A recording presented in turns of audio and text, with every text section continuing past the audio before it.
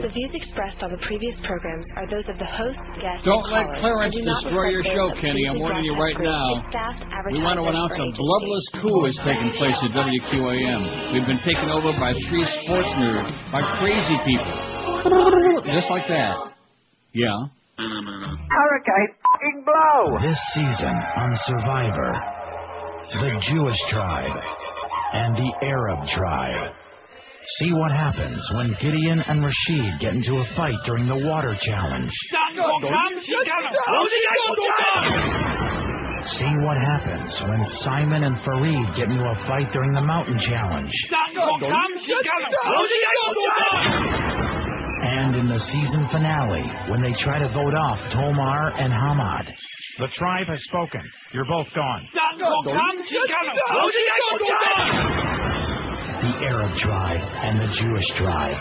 On Survivor this season, there won't be any surprise alliances because they both use bombs. I'm dying over here. 10:01 at 560 WQM. Tuesday, September 5, man. Summer's over, even though it's not on the calendar. It's done. It is finished. It's official. And I think we're done, too, man. I think QAM is done. We've been taken over by 3 crazy people. Clarence and his boyfriends, Beast and Robert Creeper. 3 UM lunatics, even though, now let's see.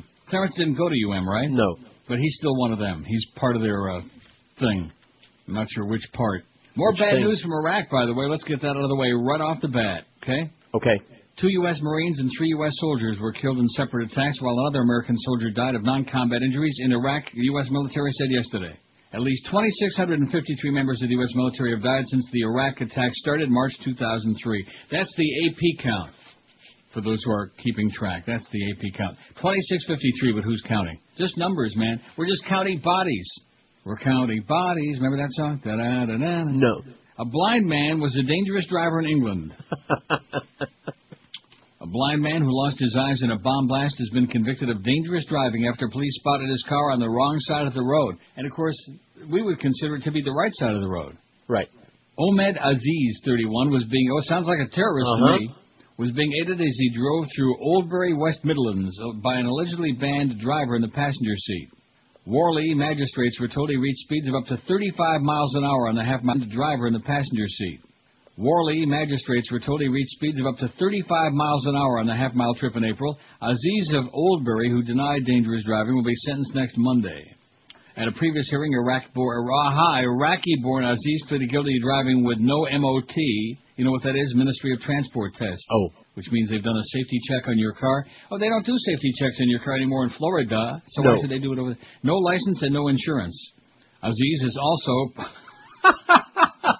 Oh, he qualifies definitely for a 6-year Florida driver's license to be renewed indefinitely by mail on the Internet. Aziz is also partially deaf and suffers from leg tremors, and he's blind. But other than that, he's a very good driver. Right. Definitely. Like Donald Brainerd and Miriam Tolan, he's a very good driver. Richard Knight, chairman of the bench at Worley Magistrates Court, said Aziz was aware of the risk he posed to others. Mr. Aziz was fully aware of his disabilities, and we find the driver was in a dangerous, defective state, he said. A dangerous, defective state. Kind of like our management.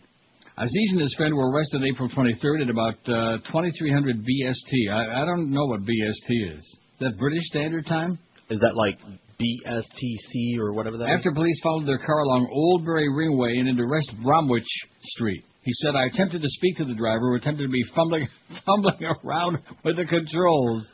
At that point, the passenger leaned across and stated, he's blind. Oh, I love it. It reminds me of a scene from, what was that horrible movie with Al Pacino? That one. Oh. Scent of a Woman, where he was blind, but he was driving. Yeah, through the streets of New York. By the way, speaking of King of the New York Streets, that Dion album, man, Yo Frankie, Yo, that's got to be the best album ever. I just mentioned that in passing. Nobody's going to go out and get it. It's a little passé. That was back in our IOD days. Remember John Hambrick, who was such a great newscaster at Channel 6, called me on the air that day and said, I got to have that album, and we sent him a copy. He didn't want a freebie, or at least he pretended he didn't, but we sent him one anyway. Remember that? No. Yeah, you do. Get out of here. That was before my time, baby. There was not. It was absolutely not. Okay. At that point, the passenger leaned across and said, he's blind.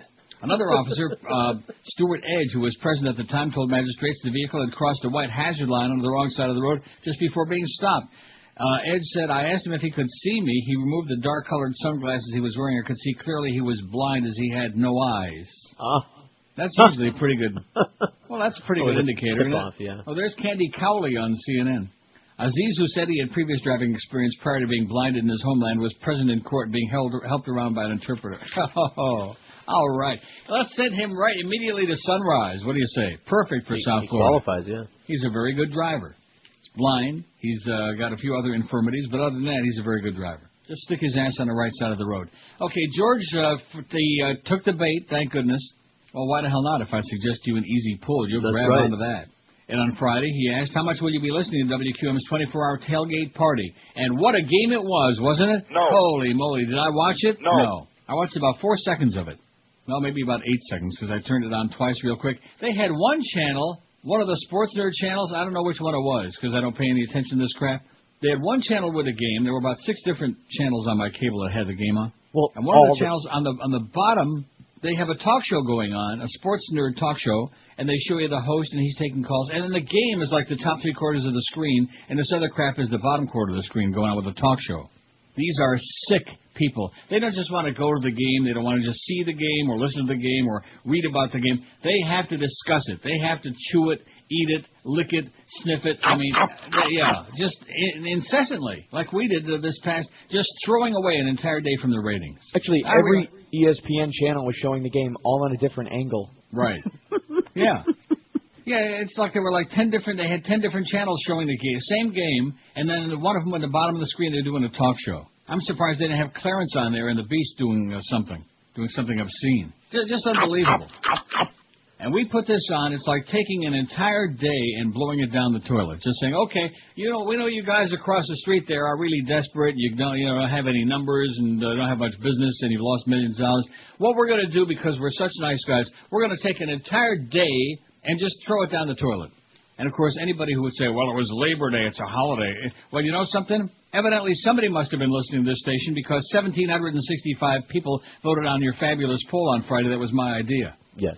How do you like that? And wait till you hear the results of this poll. I think I covered all the bases. Is there an option? You did it. Fine job. This will make people do backwards cartwheels, whatever they call those. How much will you be listening to WQM's 24-hour tailgate party? 1,765 votes. Are you effing schmitting me? 847. So you tried to pull a blind switch on me there with that one. You thought I would say one of them at least, but I didn't. Damn it. Are you effing schmitting me? 847. As in, you kidding? Well, I'm choking on it now. Bacon. Careful.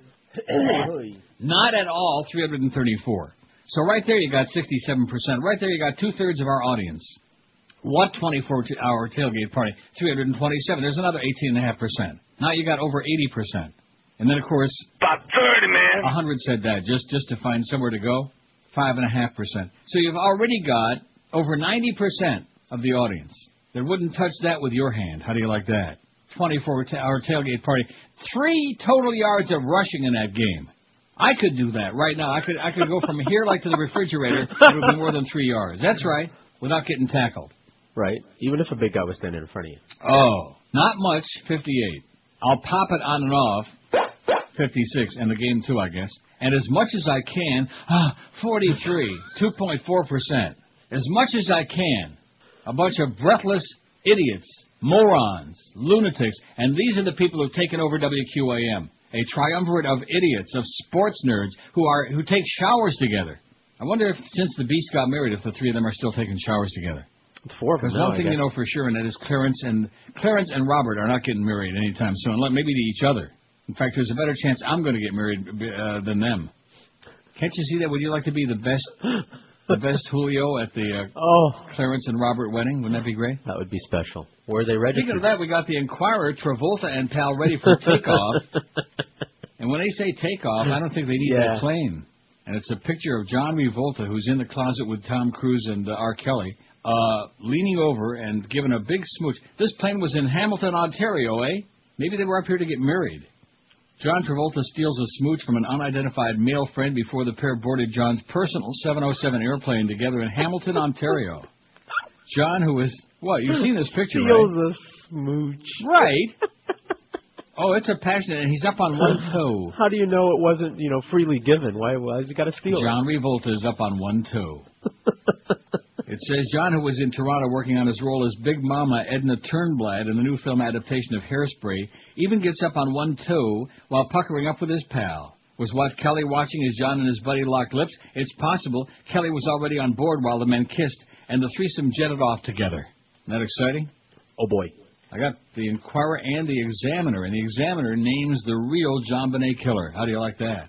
Oh, my God. Yeah, I'll get to that.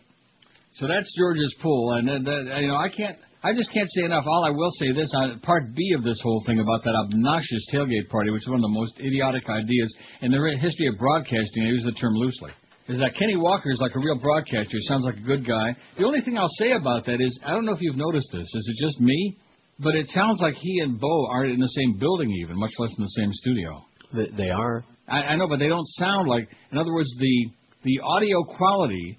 Kenny sounds like he's muffled, like he's off in a broom closet somewhere. Oh, well, they gave him the old microphone, He's the new guy, gets the old microphone. Oh, I see. They're doing everything in their power to deep six your act, Kenny. You're a good guy. You understand what a morning show is all about. These people understand nothing about morning shows, midday shows, afternoon shows. The only thing they know about is sports. That's it. So don't let them do it, because they're already loading him up with all these segments. We'll have Ira on. We'll have the Pat Riley segment. Anything that has to do with sports. That's right. So they'll kill you. So what I would do is, you're going to have to get them before they get you. You're going to have to go out and... Wouldn't you suggest that, Tim, would be a good idea?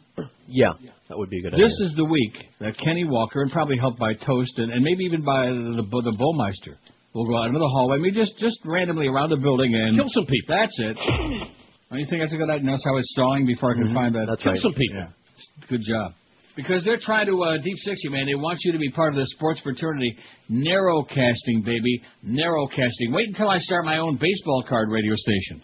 So all we're going to talk about is baseball cards all day. And then one day we'll have a segment about Bowman baseball cards. And then another day about 1954 baseball cards, the ones with the players' faces in the TV sets, in the old mahogany TV sets. Oh, my God. And Joe Bell came in this morning. He said, hey, it was great. And he slapped George and Josh on the ass and did a little pirouette and waved his pom-poms and ran out the door. 10:13 at 560 WQM. Now the tropical storm Ernesto is come and gone. And by the way, we got more rain from it here than you did there. But nevertheless, there's one thing we know for sure. Hurricane season is in full swing. They're swinging it. So to say the least, now is the time to protect your home. Now is the time, while you're still thinking about it, to call Hurricane Shutter Outlet. You got off the hook with Ernesto with just some rain, but who knows what the next big blow is going to bring. Call 954-237-7083. The Hurricane Shutter Outlet is your complete source for hurricane protection with all the things you need to get the job done and save you big money, too, of course.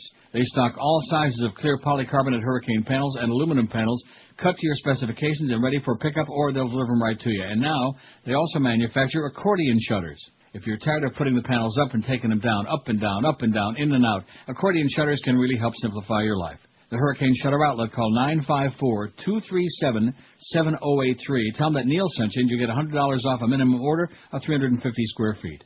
Contractors, installers, welcome too. All major credit cards accepted. So with hurricane season in full swing now, before the next big blow comes, do yourself a favor, get the protection your house needs. Call 954-237-7083, or online it's HurricaneShutterOutlet.com. The biggest names, the best talent. This is Neil Rogers, Sports Radio 560 QAM.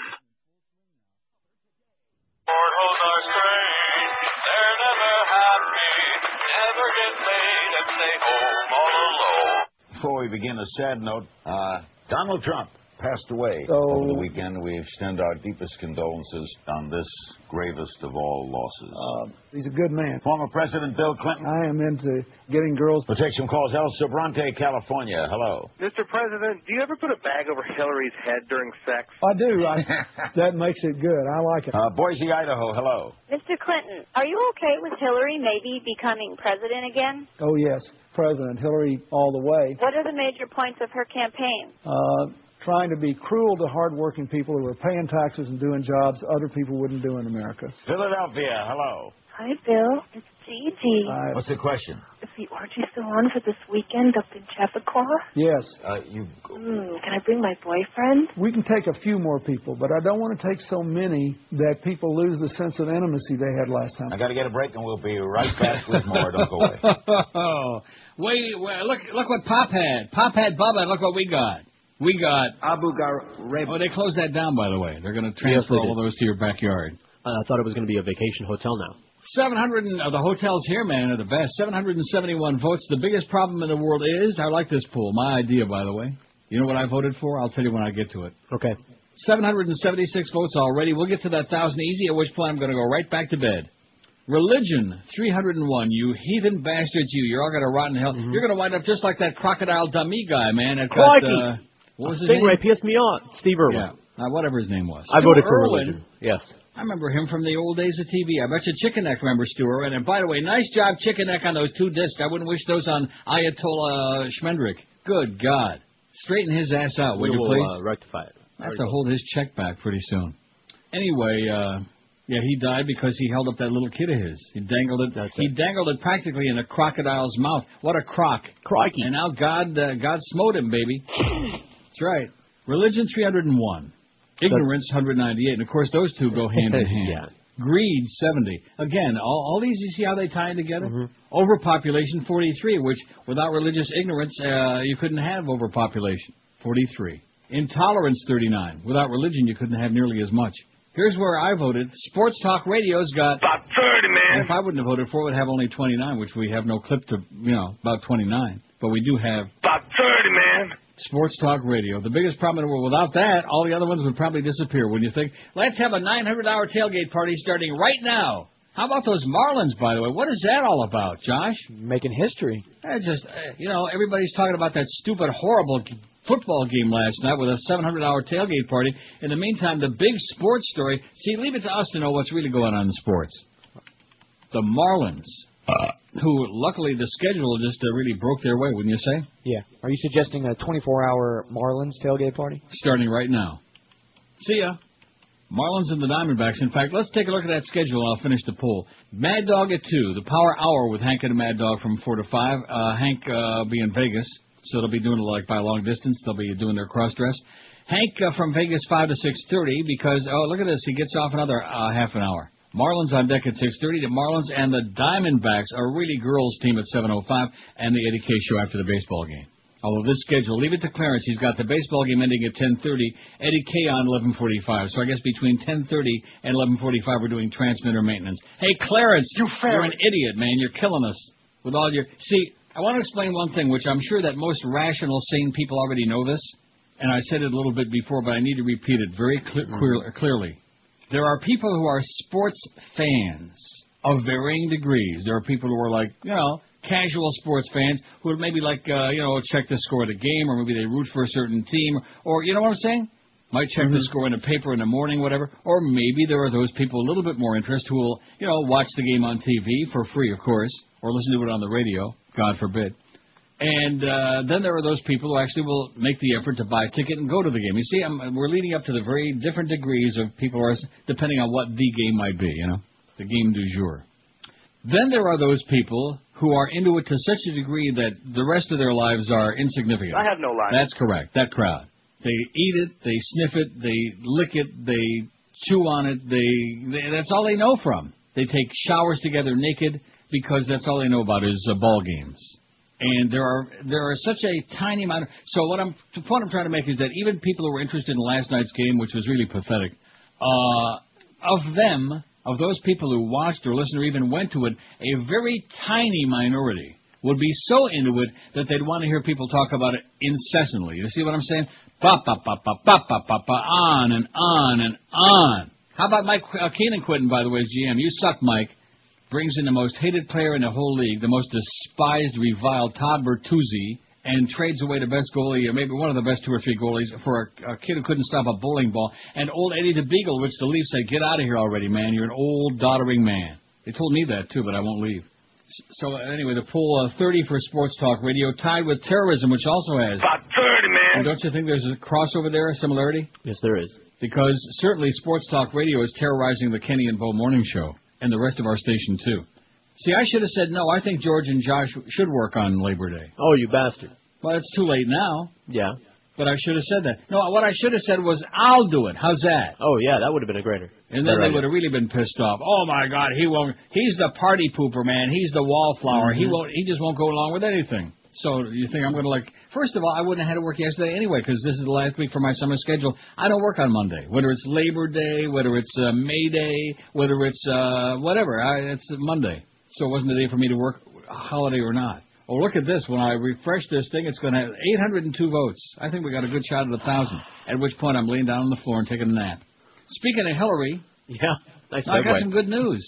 See, I'm sure that over the weekend you had better things to do than to read all those 80 million stories on our website. And Josh ain't too happy about there being too many, by the way. Although he'll be pleased to know that even though Smirking Chimp went to that new format, I'm having no problem whatsoever in emailing you many, many stories. Aren't you excited? Oh, yeah, real excited. Friends of Hillary Clinton have been whispering the unthinkable, the absolutely unthinkable, despite her status as the runaway frontrunner for the 2008 Democratic nomination for president. Some of her closest advisors say she might opt out of the White House race and seek to lead her party in the Senate. Thank God. Oh, please. Oh, there's Ahmadinejad. Oh, I like the way I said it that time. That's great. The former First Lady longs to return to the White House with husband Bill as consort. Only last week she told TV viewers America would be led by a woman one day. Stay tuned, she said. First, however, she has to win the election. Some Democratic Party elders, the American equivalent of the Tories' men in gray suits, this is in the Brit Sunday Times, say Clinton may back out of the race of her own volition. I wouldn't be surprised if she were to decide that the best contribution she can make to her country is to forget about being president, become a consensus maker in the Senate, said a leading Democratic Party insider. She believes there is no trust between the two political sides, and we can't function as a democracy without it. Oh, please. Like she's more concerned about the system than she is about her own political ass. A recent poll for Time magazine showed that 53% of the electorate said they had favorable impression of Hillary, and only 44% viewed her negatively. But, would that be great? Then what do we got? Oh, God. Al Gore. I guess. Huh? Howard Dean. Sure. Yeah, do it. Charlie Crist, some screamer. Oh, that's right. Oh, look at this. Oh, my God. Let me do the break and then we'll get a new... This is the best. If you love the tailgate party, if you think that Clarence and this current regime we got have destroyed the station so far, just wait. Yeah. This is the best. Catch Eric Brandon, wasn't he on Magic? Okay, that sounds And look familiar. at who his co-host is going to be. Did you get that far in the article? No, I did not. In the third paragraph, see what her name is. All right! Has this story been vetted by our corporate attorney? Man! Oh, listen, I heard Kenny dropping a couple of F-bombs, and didn't you hear that toward the end there? And Bo was going on about everybody was getting laid at the game, something like that. Yeah, how do you like that? They had to make that name up. That's in the Sun Sentinel. You're a bunch of potty mouths at the Sun Sentinel. You notice there's not even a name, there's no byline on that story. I wonder why. There's another page to it somewhere, though. Oh, it's just one line on the other page. No, well, it's okay. I'll let you read it. 28 past 10 at 560 WQM. Sue what? Yeah, something like that. Woo! I think we're going to be finished when I read that. Hey, it's in the newspaper. If it's in the newspaper, I can read it on the air. Okay, it's a news story. You know me. You know the old man with the news stories. You know, it's not always easy for students heading off to college. They have to get used to a new environment and new sleep habits, but a new mattress can really help a lot. Dial-A-Mattress serves every major campus on the East Coast from Miami to Boston. Call 1-800-MATTRESS. Ask for student specials in your area. Get factory direct prices lower than the chain stores, even during their so-called big sales. Plus, Dial-A-Mattress has 12-month financing. You know, there can be a lot of restless nights being away from home for the first time. Make it a little bit easier and more comfortable with a great new mattress from Dial-A-Mattress. Call 1-800-MATTRESS. You'll get the lowest prices in the universe on the best brands like Sealy and Serta, King Coil and Simmons, Tempur-Pedic, and Stearns and Foster Hewitt. Dial-A-Mattress ranked #1 in customer satisfaction. Call them toll-free, 1-800-MATTRESS. Leave off the last S because it stands for Stupid Sarner. The biggest names of best talent. This is Neil Rogers, Sports Radio 560 QAM.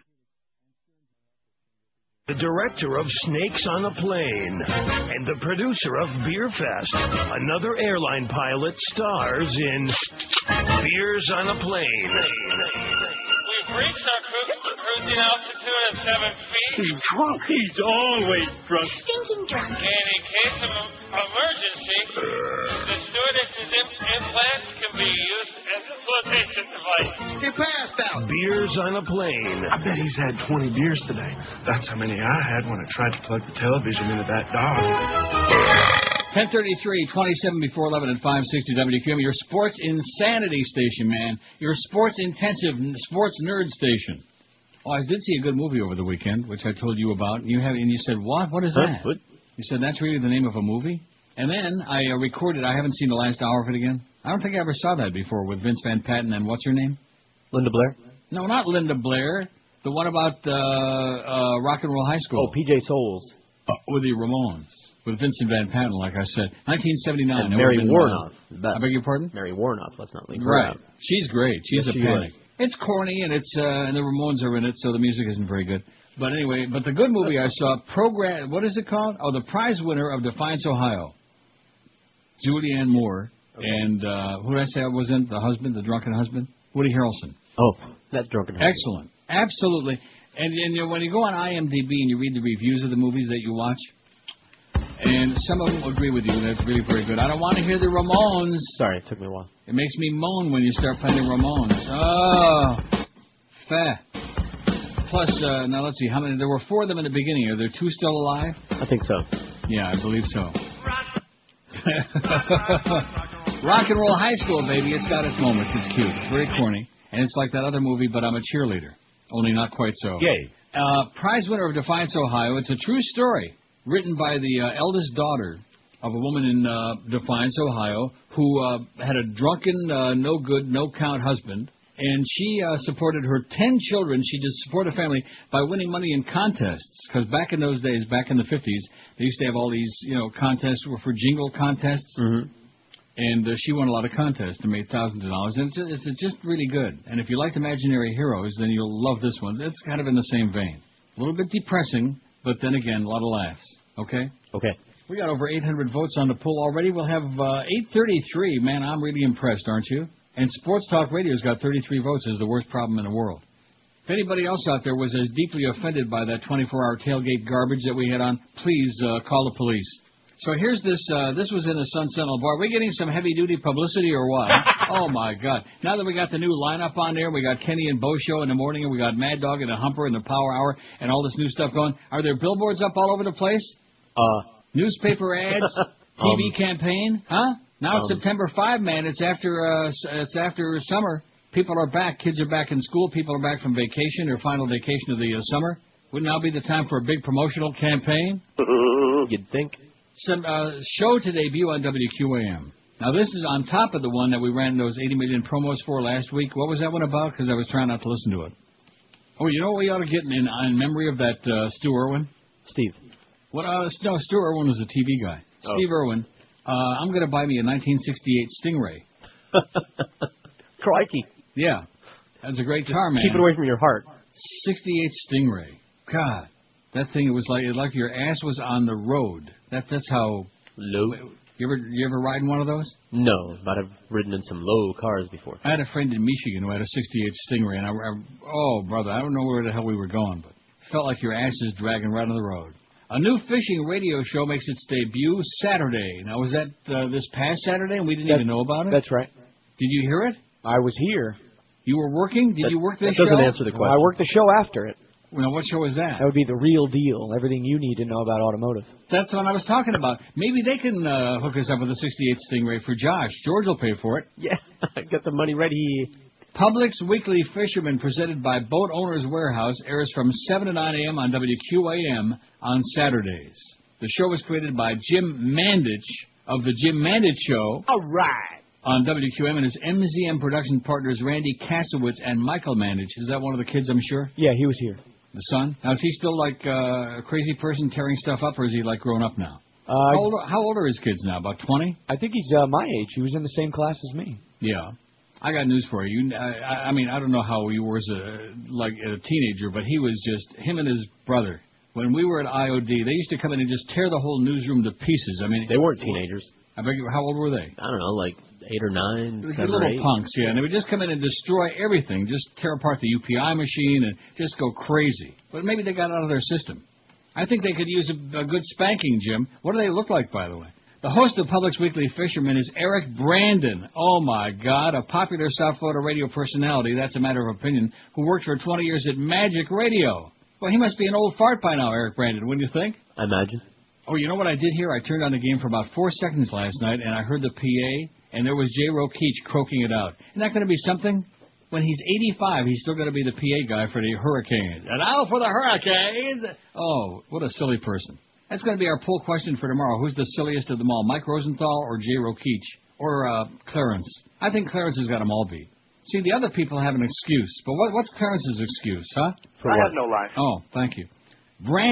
Eric Brandon, is an avid angler who fishes with his sons in freshwater and offshore. His favorites include running and gunning for dolphin, bottom fishing, and fishing for peacock bass and largemouth bass in local lakes. Bottom fishing. What's that, like for catfish? I believe that's deep sea. I'm not positive. I think, I don't know. What does that mean, bottom fishing? Like, you know. Does that have something to do with rectum? Yeah, well, that's what I think it means. Brandon is joined by co-hosts Sue Cocking, outdoors writer for the Miami Herald, and Steve Waters, outdoors writer for this. That's almost like Fudge Brown. Oh, it's much better. Yeah, it is. Outdoors writer for the Sun Sentinel. Each week they'll chat with a select group of charter fishing captains. This reminds me of our good buddy, the late Mike Ranieri. Who was the guy he used to have on? Oh, I don't know, Barnacle Bill. You know, the fishing report. You know what I'm talking about. Yeah, Barnacle Bill Sailor. Huh? No, you know what I'm talking about. Captain Morgan. Tight lines, and that was Salty Sal Fleischman on Channel 13 in Tampa. Tight lines and good fishing. Well, that was the guy on Channel 400 years ago with Ralph Redneck. God, I wish I could remember that guy's name. They also used to have a fishing thing on for like about 5 seconds, like right after Weaver the Weatherman. Isn't that something? Just stop and think about all the good people who are dead. Oh, I don't want Isn't that depressing? Yeah, let's not. Bob Weaver, your friend the Bird. Steve Irwin. Stu Irwin. Crikey. Fat Rich. Right. Each week, the captains will talk about current fishing conditions and share tips on everything from tactics to tackle. Oh, man. Are we doing it or what? And, of course, obviously, this is a financial thing because Mandis has his thumb in it. Can you imagine the money he's raking in? Mm-hmm. All right. He's got more scams going on. It's just unbelievable. Nice going, Mad Dog. The scamster. What's that chick's name again? Sue. So what are you doing today, Sue? Docking. She's sitting on the docking of the bay with long stocking. 854 votes on the poll. Oh, God. Sue Cocking. Sue anybody you want, okay? It's a litigious kind of world we live in anyway. Oh, we've got the real John Bonet killer from the National Examiner. Yeah. When you hear, now, granted, you have to have a little skepticism when you hear everything. But when you hear this story, you'll wonder, well, why the hell did they waste all this time blaming the parents and then this John Mark Carfruit kick and all this other stuff? You'll wonder. Don't you wonder? About what? I wonder who wrote the Book of Love. Maybe it was Sue Cocking. The biggest names, the best talent. This is Neil Rogers, Sports Radio 560 QAM. I fucking blow. Tonight on Fox, American Idol. Guest star George Bush sings The Who. People try to put us talking about generation of talking about not generation before we grow old. Talking about not generation not generation. We don't get fooled again. The fool, you can't get fooled again.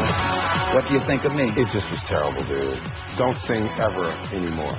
Don't. Stop singing. Nice voice. Thanks. Very nice. If I were you, I'd phone up the War Department, volunteer your services, because you've just invented a new form of torture. I have never ordered torture. American Idol. Tonight on Fox. Abu Ghraib. 10:46, 14 before 11 at 560 WQM. Your sports insane station, man. We're chewing on it. 873 votes on the poll. Aren't you impressed? Especially like right after Labor Day, because today is the day where everybody's like getting back to abnormal. Wouldn't you think? Oh yeah, absolutely. After Labor Day holiday weekend. The biggest problem in the world is religion. 334. How do you like that? Oy! Religion, all the cockamamie bubble-mices invented by man. That's why they're all so sexist. Because see, if women would have written the religions, it would be a whole different ballgame, man. So all you guys out there better kiss the ground and kiss each other's ass, and maybe kiss John Travolta too while you're at it. Get up on your tippy toe and steal a kiss. steal a smooch. All right. Religion 334, ignorance 221. God, there's so many stupid people in so little time. Greed 82. Ignorance. Just ask Ron Popeil. He'll tell you. Overpopulation, 53. Intolerance, 44. Sports talk radio, 34. Terrorism, 32. You see that? Mm-hmm. Spending all these billions of dollars fighting this phantom, the boogeyman, all these terrorists. How come we don't spend more money fighting sports talk radio? We could have averted that embarrassing tailgate crap. Oh, no, it was great. There just are no words to describe it. It just leaves me limp. Poverty, 31. Fear, 19. It's the fear factor, baby. That's what it's all about. There's the O'Reilly factor, and there's Max factor, and it's the fear factor. And that, of course, is what the Bushmeister, that's what they play, the fear factor. I hate this poll, only 1.4%. Aren't you impressed? They like it. Mm-hmm. And disease, 11. Disease, out of 883 votes. Now, let's see. Before we tell you who killed John Bonet, got a good book coming out today, as a matter of fact. I'm going to go to the bookstore right now and get it. See ya. Let's see. What the hell's the name of the book? The Architect, Karl Rove, and the Master Plan for Absolute Power. James Moore and Wayne Slater wrote this. An upcoming book about presidential advisor Karl Rove reports allegations of anti-Semitism by President George W. Bush, according to Ross Story and Larissa Alexandrovna, who wrote this. I wonder if she knows Sue Cocking. In The Architect, Karl Rove and the Master Plan for Absolute Power, Austin-based journalists James Moore and Wayne Slater, senior political reporter for the Dallas Morning News, will allege that Bush once made anti-Semitic comments to a reporter. You know what I'm going to tell those Jews when I get to Israel, don't you, Herman? Then Governor George Bush allegedly asked a reporter for the Austin American Statesman. When the journalist Ken Herman replied he did not know, Bush reportedly delivered the punchline, I'm going to tell them they're all going to hell. How do you like that? Well, aren't they? Isn't that something? So that's what George Bush has to say to the Jews. Go to hell. Yeah. The quip never received wider media attention. Ross Story obtained a copy of The Architect this week, the book.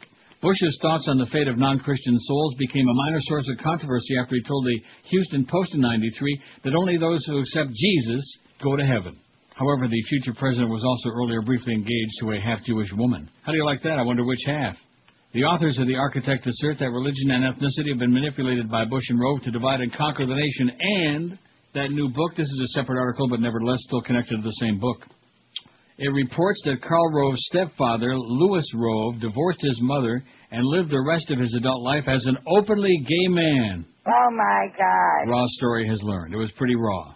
This is one of many bombshells delivered by reporters James Moore and Wayne Slater in this new book, which also alleges that Rove held street corner meetings with fallen super lobbyist Jack Abramoff, knowing that all visits and phone calls to the White House were logged. Abramoff recently pleaded guilty to tax fraud, conspiring to bribe members of Congress. Street corner meetings. When the latest sidewalk strategy session with Karl Rove had concluded, Jack Abramoff settled into the backseat of his chauffeur-driven car. Moore and Slater write on page 9. Like I said, everything that comes out of the White House is logged in. The phone calls he makes, the phone calls he'll receive. So this was just easier. Mm-hmm. There's much to digest in The Architect, but new details of Rove's family history, self-proclaimed agnosticism, and the political machine built by friends such as scandalized lobbyist Jack Abramoff are certain to raise the hackles of Rove's Republican base. How do you like that? Citing on the record sources including close friends of the elder Rove, Moore and Slater reveal he lived openly as a gay man and remained close to his son throughout his life. Karl grew up believing Rove was his natural father, learning the truth only after his parents divorced during his young adulthood. A New Yorker profile of Rove recounts their relationship. Rove spoke of his adopted father in a tone of fierce admiration, love, and loyalty, for as he put it, how selfless his love had been, as shown by his willingness to play persuasively the part of a blood parent for 2 decades. The Architect describes the relationship of Lewis and his longtime friend, Joseph Koons. I wonder if he knew Sue. Sue who? Cocking. Joseph Koons had been living openly as a gay man throughout his... Are you going to stop with that already or what? God, you are bad. Although, from what I heard Kenny saying this morning, there were 6 F-bombs during the last minute of the show. Maybe that's part of the sports deal. Joseph Koons had been living openly as a gay man throughout his adult life, but Louis Rove had only come out after he left his family in Salt Lake City and moved to Southern California. Well, that figures. In the book, Koons recounts how he and the elder Rove began to cruise the scene in Palm Springs, looking to make friends with older gay men, eventually forming a social club they dubbed the Old Farts Club. Oh, too bad we can't play any old farts, Joyce. We can't even play any new ones. The men met every Friday, usually at the Rainbow Cactus restaurant. Oh, at the Cactus. Or the Martini Burger to eat, drink, and socialize. Ever have a Martini Burger? No, sounds good. What's in it? Moore and Slater raised speculation as to whether the suicide of Rove's mother, Reba, may have been aggravated by the shame she felt over Lewis's homosexuality. That corn sure is special, Lewis. A man of almost startling intelligence, Rove is not likely to ignore the possibility that his father's homosexuality might have figured in his mother's choice to end her own life, the authors write. A self-admitted agnostic. How do you like that? Oh, my God. Rove has to date portrayed his parents' divorce and mother's subsequent death as something of a mystery. It's hard to figure out, he told Time magazine in 2004. You can speculate on what demons she just wasn't able to overcome, but she couldn't. One might think that such a sensitive family situation might have kept Rove from using it as a political ace in the hole. Instead, he made sexual orientation, specifically gay marriage, the centerpiece of a presidential campaign aimed at getting out conservative votes in states like Ohio. I wonder if he knows Charlie Christ. The premeditated and well-organized assault of the Rove-led GOP is described in The Architect as breathtaking. One has to wonder why a group of senior members of the Christian right, huddled in a room together and planning to play one Christian denomination against another, never made the headlines. Well, I'm getting that book today. Yet Moore and Slater present something more than the background shockers of these public figures. They provide a detailed illustration of a conglomerate that profited on faith, race, heritage, even gender, using the very people who are trusted by their congregations, their leaders, and their heroes. The book is out today from Crown Books. The Architect, Karl Rove, and Master Plan for Absolute Power by James Moore and Wayne Slater. I'm sure lots of you are going to be running to your bookstore to Borders and whatever right now, aren't you? You know it. You know this audience, man. They're going to be on it. Not. Okay, so you want to know who killed JonBenet? Who killed? Well, we're supposed to care about these things, aren't we? I heard it was that crocodile hunter. Yeah, I heard it was Saul Foose. Boy, look at that. I got all these other great stories, though. Sunday school teacher fired for being a woman, and we had that story on the show. I'm pretty proud of that. You know, that's in the Inquirer. Mm-hmm. Remember that? Yes, I do. Mary Lambert. And by the way, you know, technically everything that the superior said is biblically correct. Women aren't supposed to be talking in church. Oh, or at home. Right. Or in the supermarket. You're supposed to keep your head covered and all that, and your mouth there covered, you go. too. Oh, how about the FBI reports plot to steal Elvis's body and his dad set it up. See, I'm stalling for time because I want to do the breakdown, because I don't want to interrupt this important story about JonBenet, since obviously that's the big topic du jour, although pretty much now we don't hear anything more about it, do we? No, because that was embarrassing, that whole media circus, so now they're trying to pretend that it didn't happen. That's correct. Regis and Hasselhoff, it's war. Talent co-stars battle over facelifts. America's Got Talent co-host, and boy, I'm telling you, between the two of them, they don't look a day over 180. And boy, do they have talent or what? No. I mean, Regis is, he's just too much already. Wife kills husband and cooks him and serves him to the kids. All for me. There you go. Isn't that good? Well, I don't know. I haven't had any yet. Let's see. I'm trying to see if there's any. Almond Joy. Almonds are really great for you. Nuts, almonds combat cholesterol and helps keep your heart healthy. Well, good. I love almonds. So eat some nuts. I wonder if Sue likes them. Sue who? The fishing lady. Oh, that one. Amazing psychic teenager stuns the medical world with miracle cures. You want his number? Yeah, and his shoe size. I do. Oh, is it cute? And, of course, we named the real JonBenet killer, and it's not the wacko who confessed. Well, no Schmidt. Wow. It's not him. Oh, global warming, says John in Columbia, South Carolina, who's now using his last name, John Gore. Is that just a joke or what? That's a joke, get it? The big environmentalist now. Okay, whatever you say, John, you're boring. Global warming, add that to the poll. Okay, that should get some vote. That'll probably put us over 1,000, I would think, wouldn't you? We got 910. 910. What was, I think 950 was WBBF, the home of the Busy Bees in Rochester. WBBF, with Joe Dean and Mort Nussbaum. What kind of a guy goes on the air and uses the name Mort Nussbaum? That would be like Howard David did. The biggest names, the best talent. This is Neil Rogers, Sports Radio 560 QAM. This is the Neil Rogers Show. This is your brain. Any questions? Coming up tonight on Inside the Behind the True Hollywood Celebrity Music Biography Profile Story. They formed in Seattle in the 90s, which meant they were either stoners or part of the burgeoning grunge music scene. Preferably both. They were Soundgarden. Black hole sun, won't you come? Wash away the rain. Out back here is the garden where we make our sounds. Soundgarden's Chris Cornell took our Inside the Behind reporter on a tour of the back garden, which provided the inspiration for the band's music and their name. Here you can see the green plants that really helped us in the creation of all our albums. You got any Cheetos, man? No, sorry. DEA, open up! Oh, man, it's a drug raid! And we got a Republican-controlled Congress! Quick, shove all these plants up my sphincter! What? You want to go down with me, dude? Start shoving! DEA, open up! Get it! Get it up there! It's the last place they'll think to look! The last place they'll look? What are you, high? Oh, man! That's a good one! Soundgarden. They never got as famous as Nirvana. But hey, that means they didn't have to deal with that pungent whore, Courtney Love. It's a big, juicy, sopping wet look at show business. Tonight, on Inside the Behind. So how many hits do you think they're going to get when somebody puts up that video of your buddy, Steve Irwin, getting off with that Stingray? Probably a couple. 30, man. 30 million. Oh, everybody's going to want to see that. Not that I care. Crikey. That's what happens when you dangle your little kid in front of a crocodile, because that's a real croc, okay? He's an idiot, he was irresponsible, and then all of a sudden God smated him, or smoted him. I'm glad that somebody faxed me the Sarny thing from Friday, because after a long holiday weekend, you tend to forget. I did see it, of course. I mean, I'm always breathless on the edge of the seat. I noticed that Barry Jackass don't even write a regular sports radio nerd column every week like he used to. He's small potatoes now. Jim Sarny, there's the man, the big bullfrog, Bufo. Anyway, he tells us this breathless news about Mo Howard David back on FTL hosting the Game Day Insiders on whatever day, joined by Keith Sims, Eric Rett, and Johnny Mitchell.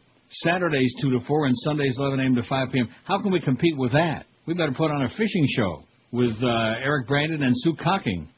David, who's also doing some fill-in work for ESPN Radio, said he doesn't miss his old shows on WQM, and neither does the audience. How do you like that?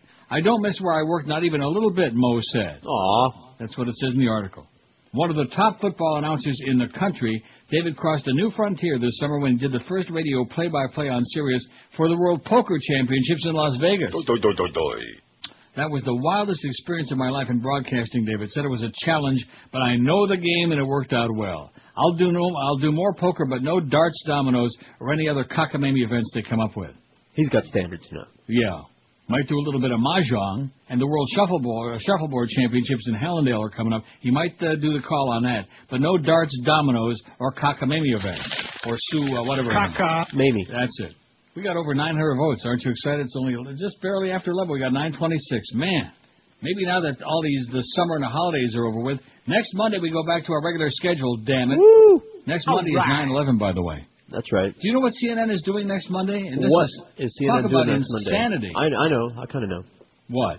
What, they're going to have a whole day where they relive and show those videos Right. over and over They're again? going to show all their programming from 9/11/2001. Picking the scab for ratings. That's right. Making it bleed. That's what they're doing. I'm sure that the Bushmeister and all his right-wing lunatics, I'm sure they love that. See that? We're under tremendous... the boogeyman is going to get us again. Speaking of the boogeyman, the National Examiner in their September 11th issue, speaking of 9/11, we named the real John Bonet killer, and it's not the wacko who confessed. And here's a picture of Miss John Mark Carr. She looks, I don't know, bizarre. Carr. The twisted sicko who molested, battered, and strangled little John Bonet Ramsey has been brought to justice, and he's not the goofy-looking pedophile John Mark Carr, whose sensational confession has the nation buzzing. The 6-year-old beauty queen's murderer is Michael Helgoth, a 26-year-old convicted pedophile who collected Barbie dolls and was obsessed with young girls, guns, and violence. Michael Helgoth, he off John Bonet. But Helgoth, who covered himself with tattoos, including one of the Grim Reaper and another of a blood-dripping skull, committed suicide just weeks following John Bonet's murder on December 25, 96. He apparently shot himself on Valentine's Day, 97, the day after a threatening statement was issued by Boulder, Colorado District Attorney Alex Hunter. Boy, they sure did a really thorough and great investigation there, didn't they? Sure. Wait till you hear more of the evidence that they had there, and still nobody even talks about this punk. I will say something to the person or persons who took this baby from us. The list of suspects narrows, Hunter said. Soon there will be no one on the list but you. That's what the message said. And then the next day, bada bing. I guess it was just a coincidence, huh? That's right. The unsettling message was carefully constructed by the FBI experts, designed to put immense psychological pressure on the killer to make him sweat and hopefully turn himself in. Instead, Helgoth, who ran a Boulder area salvage yard, seemed to take the cowardly way out, knowing the cops were closing in. So His pal John Kennedy had previously gone to police telling them of Helgoth's sadistic love of shooting stray dogs, how he threatened people with guns, and some bizarre coincidences involving the JonBenet case. Oh, my God. When Kennedy learned that JonBenet's skull had been severely cracked from a vicious blow, chills ran down his spine. Kennedy told police that Helgoth loved to talk about killing people, and once said to him, "I wonder what it would be like to crack a human skull." How do you like that? He wondered who wrote the Book of Love and what it would be like to... So I guess that's what he liked to do in his spare time. Go out and kill some people. Yeah. Mike was pretty happy around late November about him and a partner making a killer deal, recalls Kennedy. I guess that's a play on words. They were each going to make 50 or 60 grand. Then Christmas comes, he's really depressed because there was no money. The total amount of money Helgoth and his secret partner would have collected would come very close to $118,000, the odd sum demanded in the bizarre ransom note left at the Ramsey home. And following Helgoth's death, police discovered more damning... In fact, he said he was going to give the other $2,000 to you guys, $1,000 to George, $1,000 to Josh. All right. I'll buy some your favorite pizza. people, no doubt. And following Helgoth's death, police discovered more damning evidence in addition to the money amount, the cracked skull remark, his prior conviction for sexually molesting a child, and the charge by his former girlfriend that she caught him naked in bed with her young daughter. You following all of this? Yeah. It doesn't take Sherlock Holmes to put these clues together. A lot of coincidences here. Cops searching Helgoth's home after the suicide found a pair of high-tech work boots, the soles of which would make the prints like the one found in the Ramsey basement, where an intruder was believed to have broken in. They also found a taser stun gun. JonBenet's autopsy revealed marks on her body similar to those made by a taser, leading investigators to believe that the killer used a taser to render Little Miss Colorado helpless. His friends say he was a stun gun nut, and that he used to break into people's houses just for the thrill of doing it, says Ollie Gray, an investigator hired by the Ramseys. And cops found a shirt with the mystery letters SBTC on it and pants with the word victory on them. Amazingly, the ransom note found at the Ramsey home was signed Victory SBTC. Another coincidence.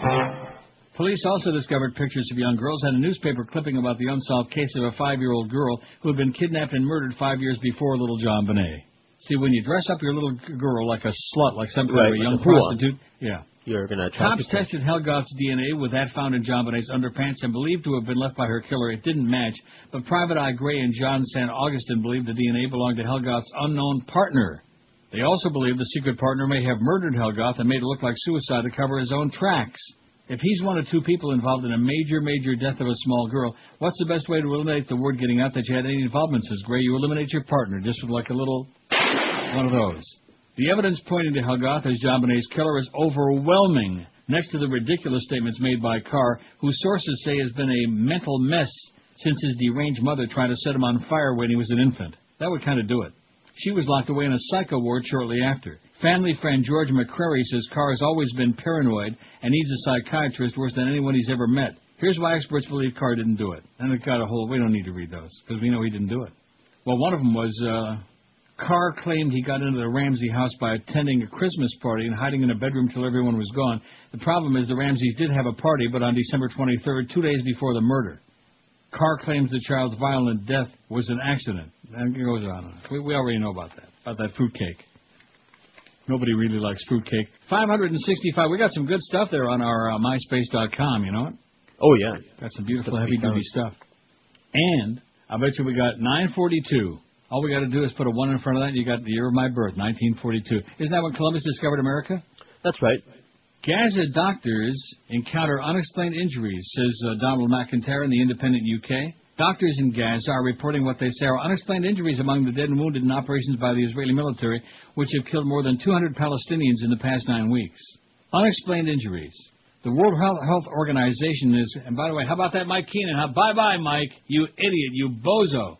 Now they got that frog Jack Martin in there, man. What a joke that is. We love the Panthers. Are you ready for hockey season or what? You going to be going to those games again, Josh? Yeah, I'll go to a couple of No, you won't. No, you won't.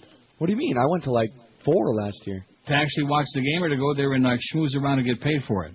Uh-huh. Well, no, I went to 4 besides the schmoozing and getting paid. Wow. I'm impressed. The World Health Organization is considering whether there is a case for an investigation of the injuries amid suspicions by the medics that the injuries were inflicted by what they claim may have been unidentified non-conventional weapons. Besides especially severe burning down to the bones, the doctors say that in other cases, internal organs have been ruptured without any obvious signs of shrapnel wounds. While a report from the Hamas-run Ministry of Health said the injuries raised the possibility that Israel could be using unprecedented projectiles with radiant substances, the medics acknowledge there's no proof so far of their claims. They also admit that the difficulty of establishing the exact cause of death is greatly exacerbated by the reluctance of the most bereaved Palestinian families to allow autopsies. The concerns were aired at the weekend by a group of Palestinian medics during a visit to Gaza by a delegation from Physicians for Human Rights Israel. The delegation agreed to take away fragments of tissue from the bodies of Palestinians killed during the recent military operations in Gaza for possible analysis in Israel, but urged the medics to seek an international investigation. How do you like that? See, there he goes picking on poor little Israel again, man. You just can't stop, can you? No. Wow. Oh, there's a bunch of Getchkis out there. Look at that. They're talking about America votes. The election's not that far away. It's already September, man. September 5, which means the election is like what? 2 months away, right? Okay. Just like my 64th birthday. Then I can play that. What is the name of that bit? Is it called When I'm 64? Yes. Or Now I'm 64. What is it? Are you talking about the KJ one? There's two of them. There's one about There's a new one called Now I'm 64. Paul McCartney one. What is it called? Now I'm 64. Oh, now. Why the hell didn't you say it? I was trying to. Oh, then there's Now He's 64. Yeah. You're talking over me. Oh. I see. But we don't want to play that right now. Maybe after the break. 948 votes on the poll, man. We're rolling along. We got more people voting on the poll than they had listening for that whole tailgate party for that horseball ball game they played last night. Oh, my God. You know, I keep looking at that thing online again and reading about the fact that there was a combined total of 3 yards rushing in the game. It must have been scintillating, you know what? Must have been scintillating.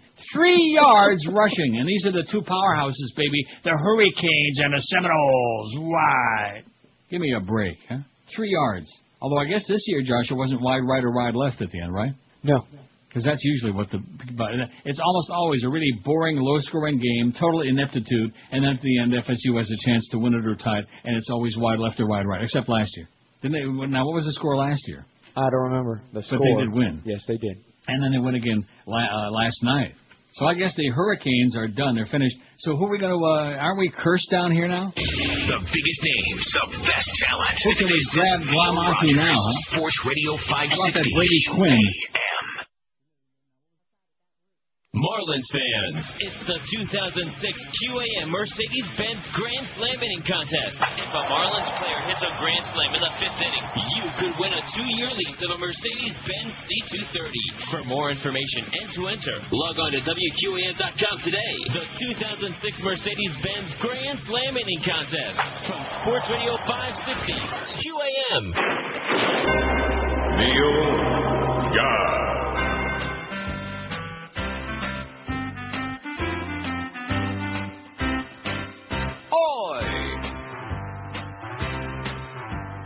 Now you are older, you still have your hair and your arched eyebrow.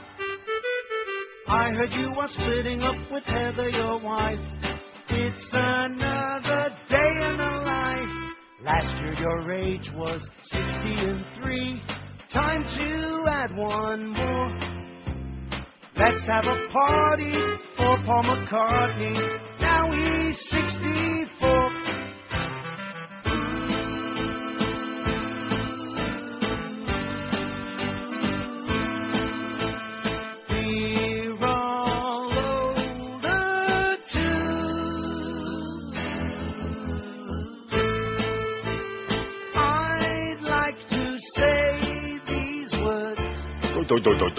Happy birthday to you.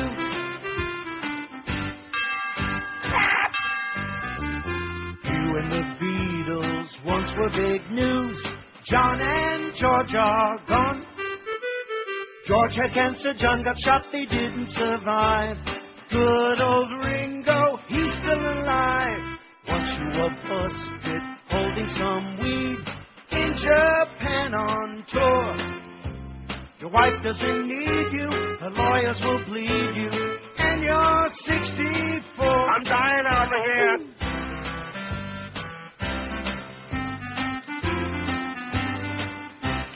$11:19 at QAM. So Mike Walker, who writes celebrity gossip crap in the Inquirer. Remember Mike Walker? He's on with Howard all the time. No. Not Howard David, but Howard Sperm. No, I don't remember. He writes, yeah, you do. Mike Walker in the Inquirer. What is wrong with you, man? You're out of touch. I remember Bo Dietl. Oh, yeah. That's it. Isn't he the fifth Beatle? Yes, he is. Speaking of it, John Lennon, Paul McCartney, whoever that was, John Lennon's going to have a birthday pretty soon, too. When baseball legend Steve Garvey showed up an hour late to present an award at the L.A. Emmy Awards show, organizers got annoyed. You know Steve Garvey, who, turned into a woman? No, that wasn't Steve Garvey. Who was that? Steve Irwin. No, the other California athlete who looks like a lady now. I can't think who that is. He did a spot for some phony weight loss stuff. But anyway, organizers got annoyed. Then downright furious sources say when security reported he lingered for drinks at an after party on the outdoor patio, then ducked back into the vacant lobby of the Academy of Television Arts and Sciences and urinated on the carpet. You're going to die up there. Security staff huffily informed organizers they would not mop up after the ex-big leaguer. Steve Garvey peed on the carpet. How do you like that? Great ex-Dodger jock, idiot. How come I can't think of who the hell that is that looks like a lady now? And I'm sure he doesn't have any anymore. Maybe he had one of those operations that John Mark Carr was hoping to get. Speaking of somebody with an operation, what a good segue, man. Castro's... now, don't you think that those people, all those old Green Tooth and all those punks that were dancing around and carrying on dancing in the streets without Martha and the Vandellas, they ought to be embarrassed and ashamed, but they never will be. No. Because they're just emotional cripples, man. They just knee-jerk reaction, man. Just like the Jews with Israel. It's the same thing with your people. Oh, Fidel is dead, but everybody's dancing in the streets. They got the hoochie-coochie like they had La Cucaracha in their pants. Man. Even Sue Stocking was embarrassed by that. Who? No, that's what I'm going to call her from now on, because we can say that. Can't say that other word, all right? You're crazy. Joyce is going to come and kick your ass. There you go. I better go watch that right now. Standing in the Shadows of Motown. One Motown. Fidel Castro said in a statement today that he's lost more than 41 pounds, even without Jenny. Oh, by the way, you know who's a disgusting pig? Well, we already know that. And a miserable bitch. Who? One of these, it's in here somewhere. Hillary. No. Jenny Craig. No, Kirstie close. Alley. There you go. Oh, I read Alley. that story, yeah. Now, wait a minute. In one of these tabloids, there's a thing about the Inquirer. That's all right. Oh, you did see it? The fat Kirstie was happy and friendly, but the skinny Kirstie is hungry and she's ornery. ballooning Up like crazy. Wow, and there's John Revolta with it. No wonder he's kissing that guy. He's got these big breasts. Did you see that picture? No, I missed that. In Rome, 2002. He's got breasts. My God, even Dolly Parton's embarrassed. But and here's Carney Wilson. Did you see all these? Yeah. The back then picture. Seriously, she looks like 10 Candy Cowleys all like sewn together. But the bad news is, and the interesting part about most of them, there's your buddy James Spader, which I can't stand him. He looks like he's ready for the box, doesn't he? Yep. Wow. I hate him. And Babs, man. Ooh. Barbara Streisand binged her way to nearly 200 pounds. She's 5'5", 200 pounds. So that would be like, Wow. What tall are you, 5'6"? Yes.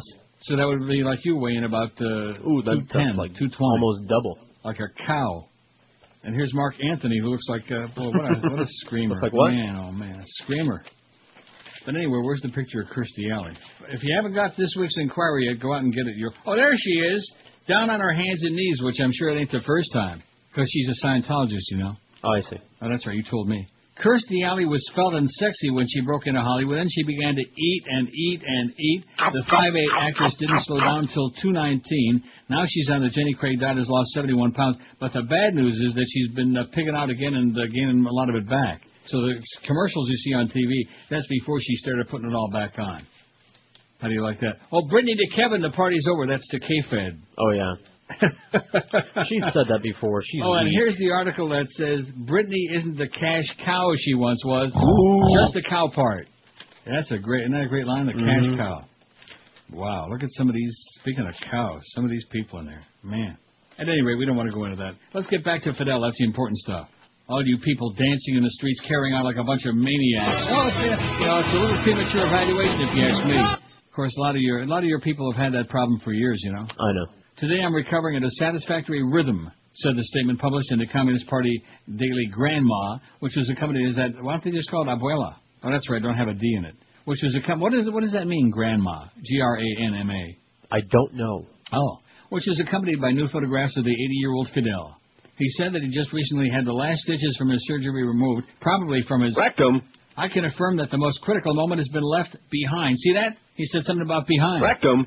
The statement was accompanied by 10 photos of Castro during his convalescence. All of them he was sitting up and wearing either short-sleeve navy blue or light blue pajamas. And several he's reading or writing, or maybe doing arithmetic. Most of the pictures showed a leader from the waist up, although one shows the whole body as he sits in a rocking chair with slippers on his feet reading what looks to be a newspaper. Probably some commie propaganda, probably Pravda, even though they don't publish it anymore, maybe just Grandma. In another picture, Castro holds up a broadsheet proof of a new book written from a series of interviews he gave to French journalist Ignacio Ramonet, which he said was interviewed during his recovery.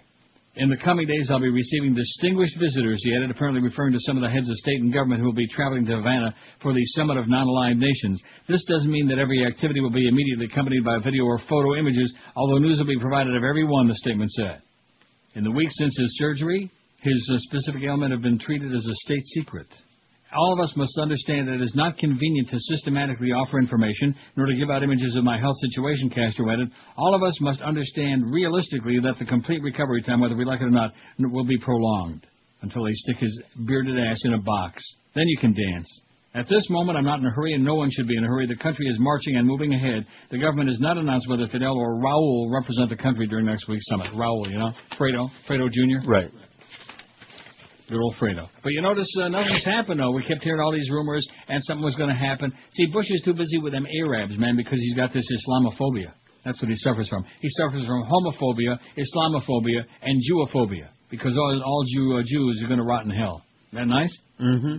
That's what the Bible says. Certainly hope that all you Jews out there that voted for Bush either time are going to go vote for his neocon cronies. I hope you're really proud about that. Yeah, but he's so good for Israel, yeah, for obvious reasons. 980 votes. Global warming's got 3, by the way. Aren't you excited we added that? Oh, yeah, thrilled. The biggest problem in the world is religion, 385. Get rid of it. Ban it. Dump it. You know, I told you I saw that travel show last night with Madrid on PBS. Right. And they were showing all the... Of course, I've been there, but to me it was kind of a bland city. All the buildings are white. They all look the same. But they showed all the artwork in there, which is enormous museums and all kinds of good stuff. And the bloody history, man, you know, from the Inquisition and all the stuff. Inquisition. All over the religions, man. Oh, that never happened. No. 983, ignorance, 239. Biggest problem is greed, only 90. See the top 2, religion, ignorance. And, of course, you have to be ignorant to believe any of those fairy tales, man. Oh, the good book says this, the good book says that, and then, of course, Noah had the ark, man. He was a drunken goofball, but he built the ark. Sure he did. Yeah. Well, he bought the nails at Noah's Ark hardware store in Rochester. Mm-hmm. Overpopulation, 62, and, of course, then he had to buy a lot of shovels, too. I wonder how he cornered those elephants and tigers and lions and got them on the ark. Oh, my.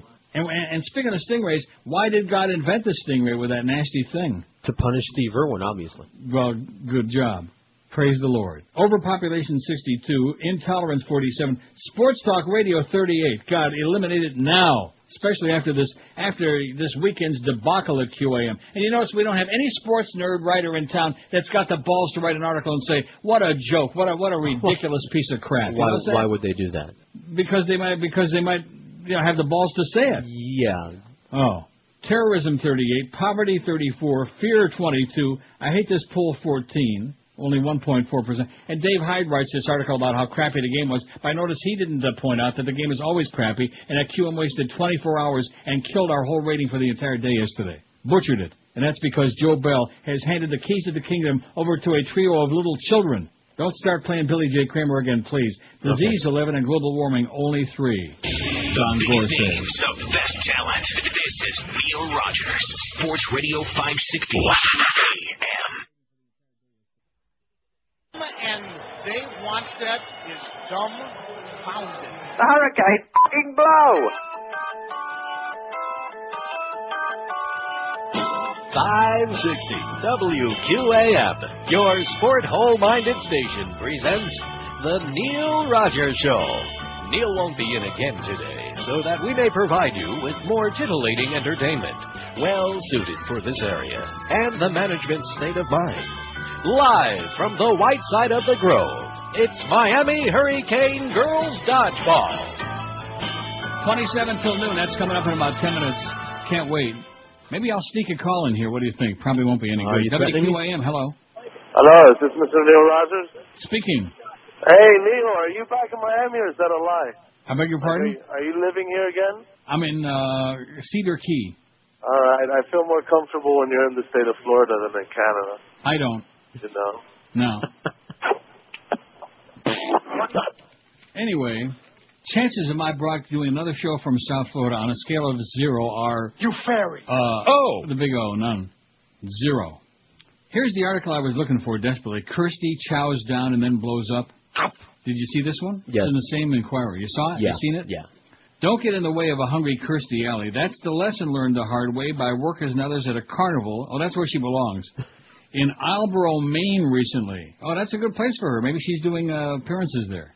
After losing 71 pounds on the Jenny Craig diet. Have you called Jenny yet? Cookie dough. Cookie dough.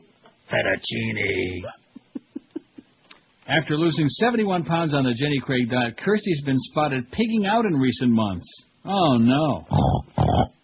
And when she took her 2 children to the kiddie carnival near her summer home, food was her main attraction. She is a sow and a cow. Kirsty and the kids loved the petting zoo, but then she got a look at the baked goods. An eyewitness told the Inquirer. She ordered a piece of pecan pie for each of them and practically inhaled hers. The next stop was the popcorn wagon. Kirsty ordered bags of buttered popcorn for all 3 of them and then went back for more. You know, before I go on with this, I was just thinking if they would have had a little bit of ingenuity, I could have worked yesterday and then you could have worked today. Yeah. We could have, switched off. No, but then how would they have fit all that great programming in? That's what I'm saying. Instead of that crap for 4 hours, we could have given the audience a 4-hour break from that garbage, from that swill. Oh, in fact, we only had 2.5 hours yet anyway because the Marlin pregame was at 12:30. I could have done that. Mm-hmm. I would have certainly swapped 2.5 hours yesterday so you could do 4 hours today. Oh, yeah, I know. Bad deal. Yeah, but I gave you the day off. I know. I like it. It was great. Was it? Yes. What about you, Josh? You have the day off? Yes, I did.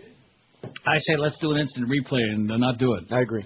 Oh, no. That was just garbage, man. I say we have an instant 24-hour replay. Do it again tailgate tomorrow. party. I can only imagine. I mean, how much is there to say about the same thing over and over and over again? What kind of crazy people are we working for, huh? Like that. Insane. The next stop was the popcorn wagon. Kirsty ordered bags of buttered popcorn for all 3 of her children, then went back for Mo.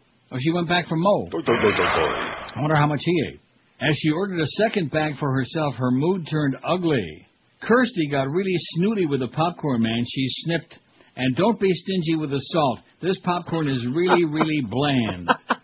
She wolfed down the second bag, and that's when all hell broke loose.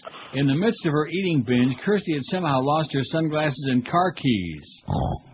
Before long, carnival staffers and complete strangers were down on the grass looking for things. She was really annoyed. The kicker was that when somebody finally found her keys and sunglasses on the table, Kirsty grabbed them and then huffed and ran off without a word. Talk about ungrateful. Talk about an ungrateful bitch, sow, slut. We can't stand you, Kirsty. And by the way, she's a Scientologist. I would just mention that in passing. Hey, Kirsty. You bitch, you slut, you whore. And not only that. You fair. Well, did you see Castro on there? They just had a clip. Man, he looked bad. Castro's dead. Wow. Now, wouldn't it be something if, what else her name, the one from the furniture, the sofas? Bernadette. Bernadette Cat. Wouldn't it be something, oh, that's right, she's on with Imus all the time. I don't watch him. Even I can't handle that no more. But wouldn't it be on the day that she croaks and the big headline says Castro dies? And then they're going to be out there dancing in the street. Don't get your chain yanked so many times with these premature evaluations, okay? Wait until, they pluck his beard out one hair at a time, and then you'll know. Kirstie Alley, my ass. God, she's disgusting. I wonder why she's in Scientology. Gay. Think so? Speaking of oops, U.S. warplanes mistakenly strafed Canadian troops fighting Taliban forces in southern Afghanistan, killing 1 soldier and seriously wounding 5 yesterday, in an operation that NATO claims has also left 200 insurgents dead. They mistakenly killed a Canadian soldier. Oops, sorry, mister. My bad. Yeah. Monday's death took to 5 the number of Canadian soldiers killed since an anti-Taliban campaign. I thought we were all done with the Taliban. Remember those days? Yeah. We had that big war with Afghanistan and everything was fine. We put that stooge Karzai in there. Everything was great. Which reminds me, somewhere in this pile I've got the thing about the poppy crop in Afghanistan. It's a crop of crap is what it is. You said crop, right? Poppy. Like Rick Weaver used to say, poppycock. Remember that? I do. I got that around here somewhere. Actually, if that didn't have so many carbs, I love that stuff. Uh-huh. Oh, and speaking of crap, speaking of people who are ballooned up, This is great. And you know what? Here it is. It's almost noon already, and you haven't reminded me about the big news of the day, the big Simus. What's that? Guess who makes her debut tonight on the CBS Evening News? Oh, Katie. And we got a story here from the Louisville, Kentucky Courier-Journal. It was just an eyelash past Women's Equality Day, observed, and I use that verb loosely and generously, every year August 26th, to mark the passage of women's suffrage in the U.S. when reality caught up with Katie Couric, writes Pam Platt. It is not enough that she's going to be the solo anchor of the CBS Evening News starting tonight, a much ballyhooed broadcast first for a woman. Yes, this network TV's been around for 60 years, and this is sadly and depressingly still a first. It isn't enough that she's going to be paid a reported $15 million a year to be the brand name, trademark standard bearer, quarterback and managing editor of Regrouping, that news shop. It isn't enough that she was at least co-captain of the top-rated network morning news entertainment program for more than a decade, performing a long-time on-air hat trick that included questioning presidents and other world leaders, having her colon examined live and in color, flying like Peter Pan, and bringing the grief of Columbine families to a nation without exploiting their pain. Oh, this is a suck-up. It isn't enough that she lost a husband and sister to cancer, and that she's a single parent of 2 daughters, and that she never stumbled one step in her public life while she faced those challenges at home. Not all of that is enough, because someone in the press department of CBS Inc. took a page from the old playbook of Wallace Simpson, and through a smart, powerful, attractive, rich, achieving career woman and mother could stand to be thinner, thought. So someone at Katie Couric's own network did a Photoshop nip-and-tuck job on one of her pictures that made the news anchor look more like the floor presenter model on Let's Make a Deal. A lovely woman that model was and is, but Katie Couric is bringing up us news, not what's behind door number one. And the truth is she's almost 50 years old, has worked long and hard to get where she is. By the way, Vanna White's 86, and has had a couple of kids along the way, and looks just great without the computer touch-up, says Pam, who I think's got the hots for Katie. The anchor publicly tossed off the fake makeover with a good-natured one-liner and bully for her, but the reduction of Katie Couric makes me crazy, it says, and if it doesn't make you crazy too, it'll at least give you pause. See, there was my pause. Oh, I get it. And she goes on to say, I will watch Katie Couric's debut Tuesday night because I want to see history and because I want to see if I like her program, period. Oh, she's going to have all these special guests on this week. She's going to have Bill Clinton, and she's going to have Rush Limbaugh, and she's going to have a whole Bob Bush 1, and all these other... And, of course, what does that have to do with doing the news? So is this going to really be a news show, or is it going to be another entertainment show? Oh, yeah. Disguised as a news show? They don't have news on the networks anymore anyway, so... Oh, sorry. Who the hell wants to see that anyway? Plus, after they listen to this show, what do they need to find out? They'll find out whatever's going on in the world right here on this ass show, right? Right. Just sit on your ass. I bet you we do 1,014 votes. How do you like that? One more. 1,016 votes, and it's only 11:42. So, like I said, I was only going to do 2.5 hours yesterday. So just pretend that you worked yesterday. I worked yesterday. What? I'll pretend that I worked yesterday so that you can work tomorrow. Jews weren't the only... I know I'm past the break. Jews weren't the only target of Mel's meltdown, writes Robin Mizrahi and Alan Smith in the Inquirer.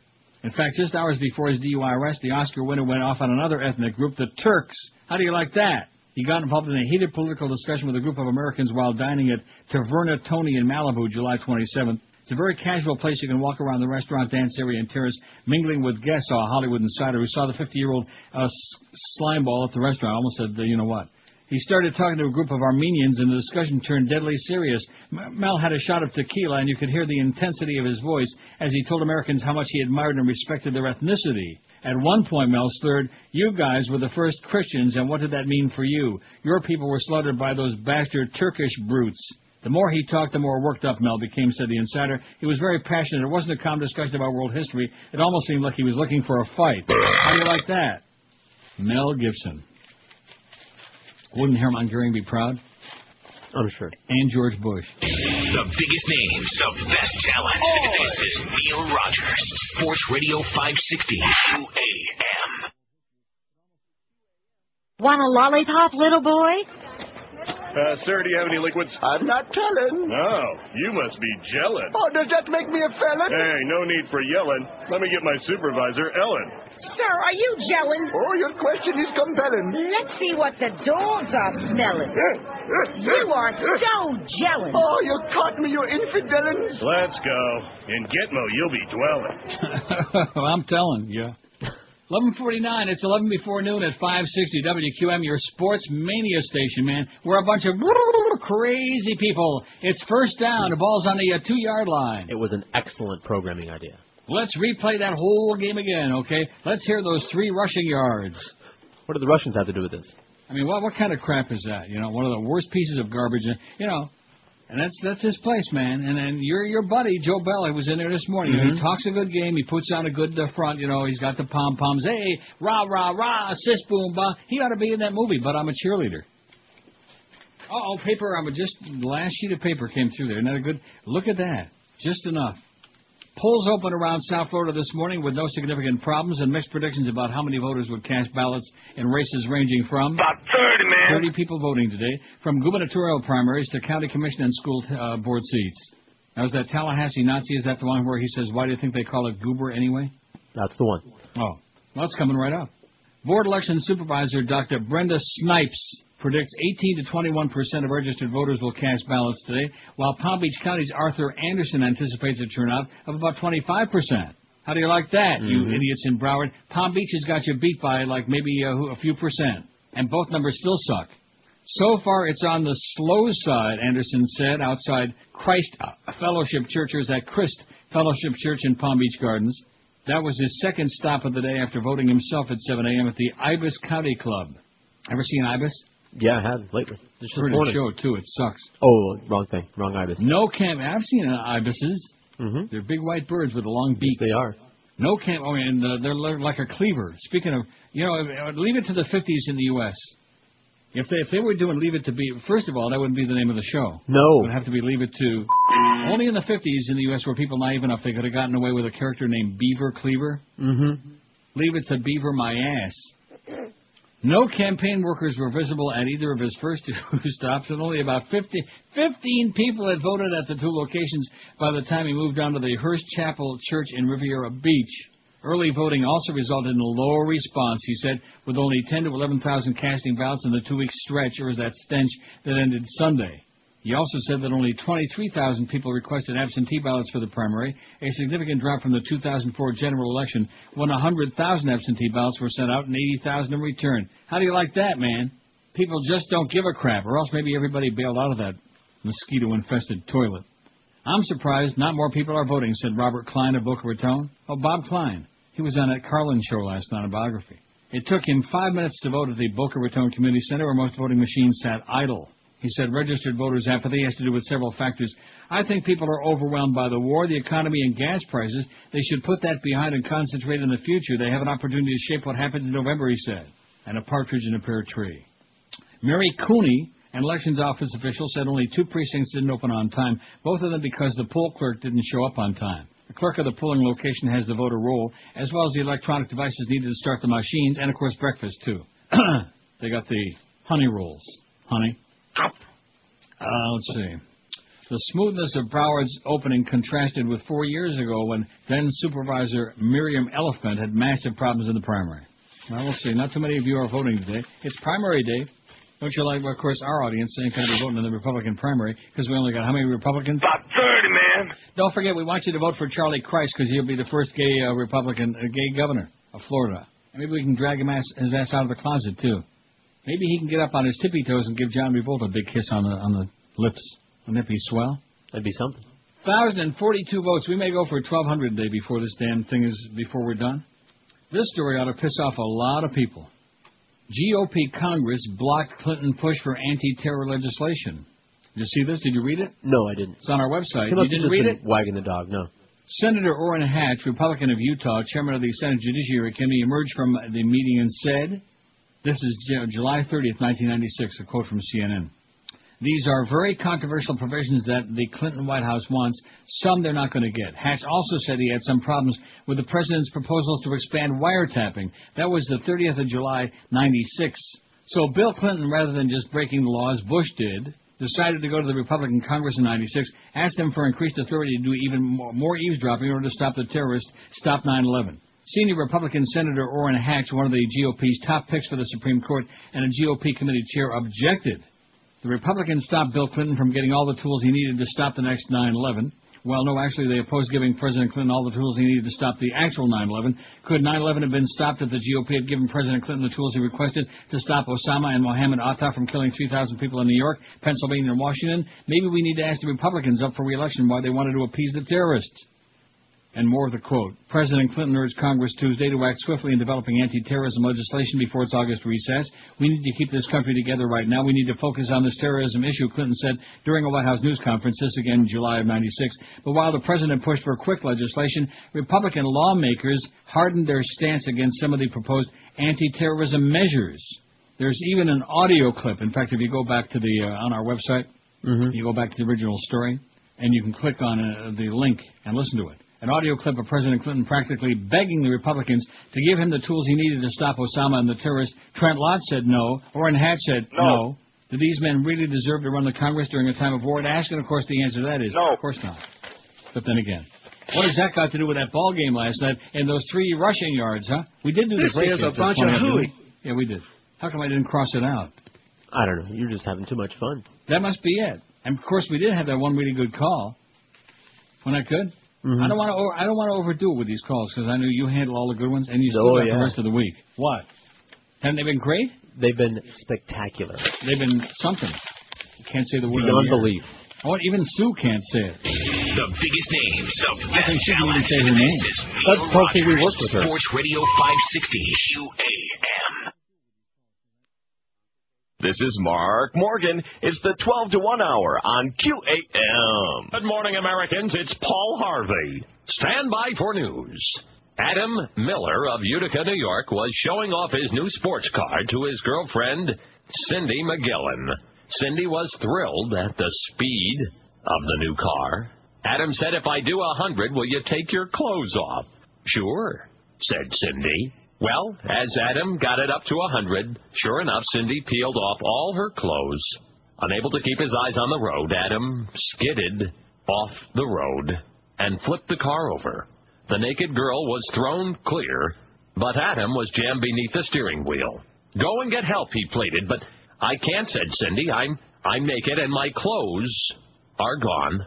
"Take my shoe," said Adam, "and cover yourself." Holding the shoe over her intimate area, Cindy ran down the road and found a service station. Still holding the shoe between her legs, she pleaded to the service station proprietor, "Please help me. My boyfriend Adam is stuck." The proprietor looked at the shoe and said, "There's nothing I can do. He's in too far." Paul Harvey.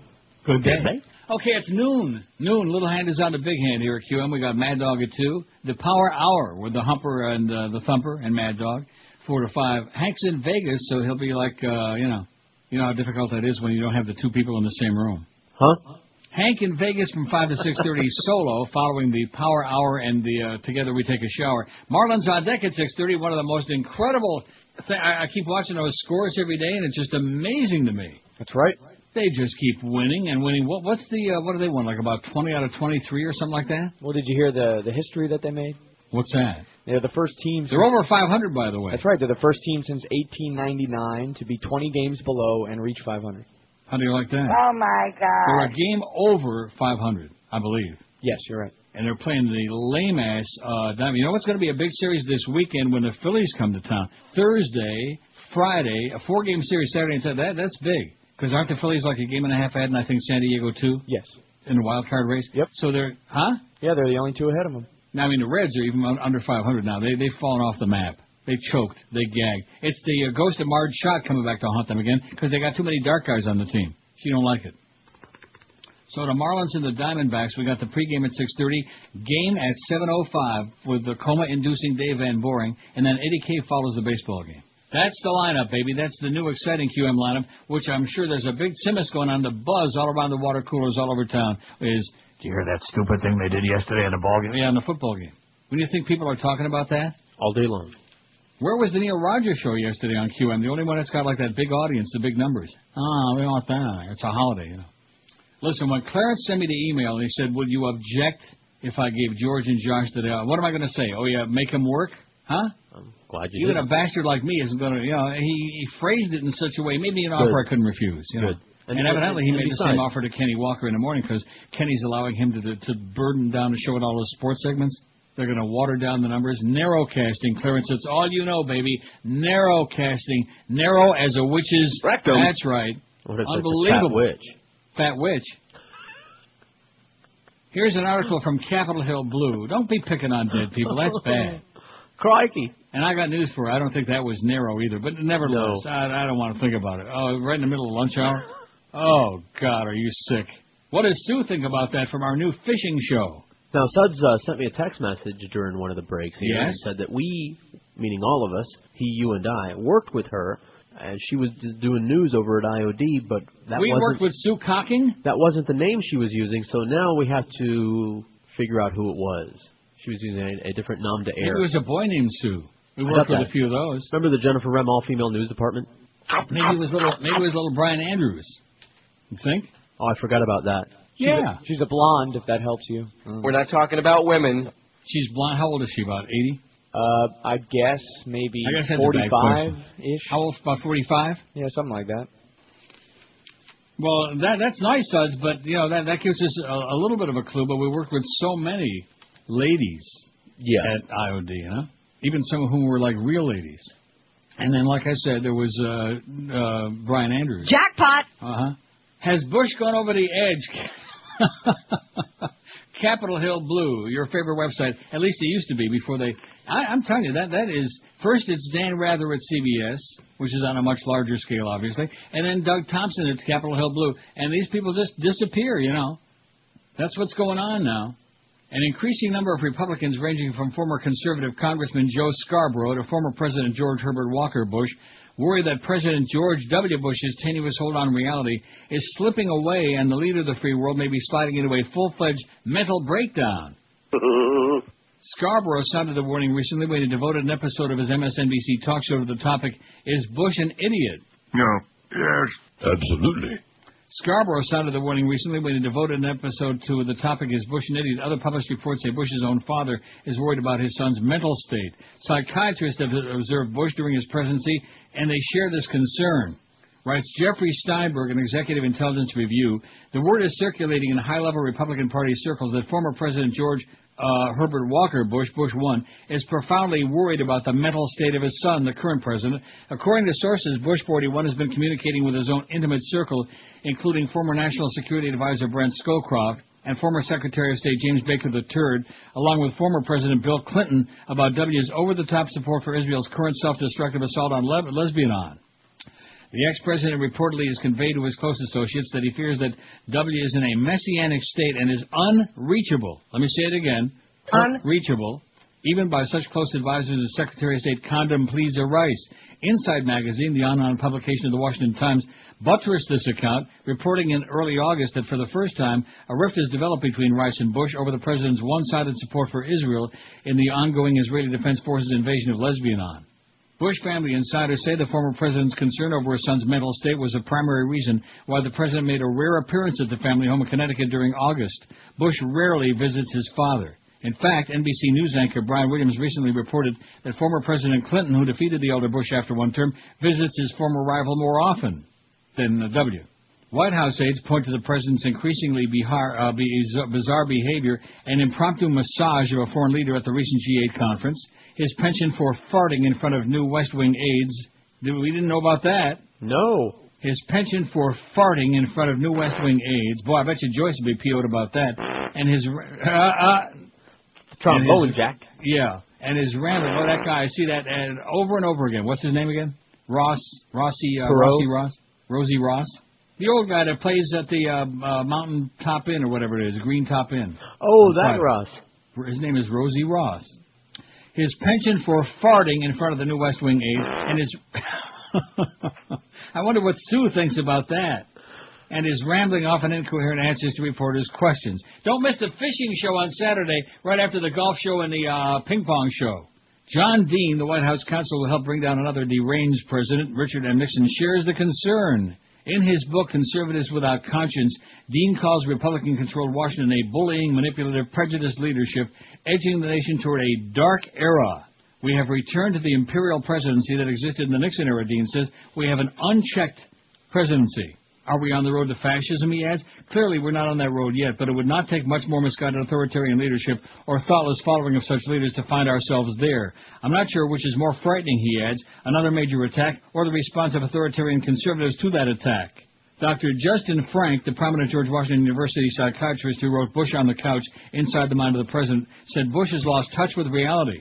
With every passing week, Bush marches deeper and deeper into a world of his own making. Central to Bush's world is an iron will which demands that external reality be changed to conform to his personal view of how things are, and a lot of farting. As far as Bush is concerned, and you wonder why he was eating with his mouth open there at the G8? No, I don't Acting wonder. like some kind of a goofball? Exactly. Goofball is the word. Some kind of a homespun, down-home goofball from Aintree. As far as Bush is concerned, he is telling the truth. As Madeleine Albright recently said to Columbia Magazine, the most serious problem is that George Bush now believes what he says. Like many of my hospitalized patients, Bush has created a vast, detailed, but vague delusional system he feels compelled to maintain at all costs. This system helps him manage the terrifying anxiety that threatens to make his already endangered inner world more chaotic.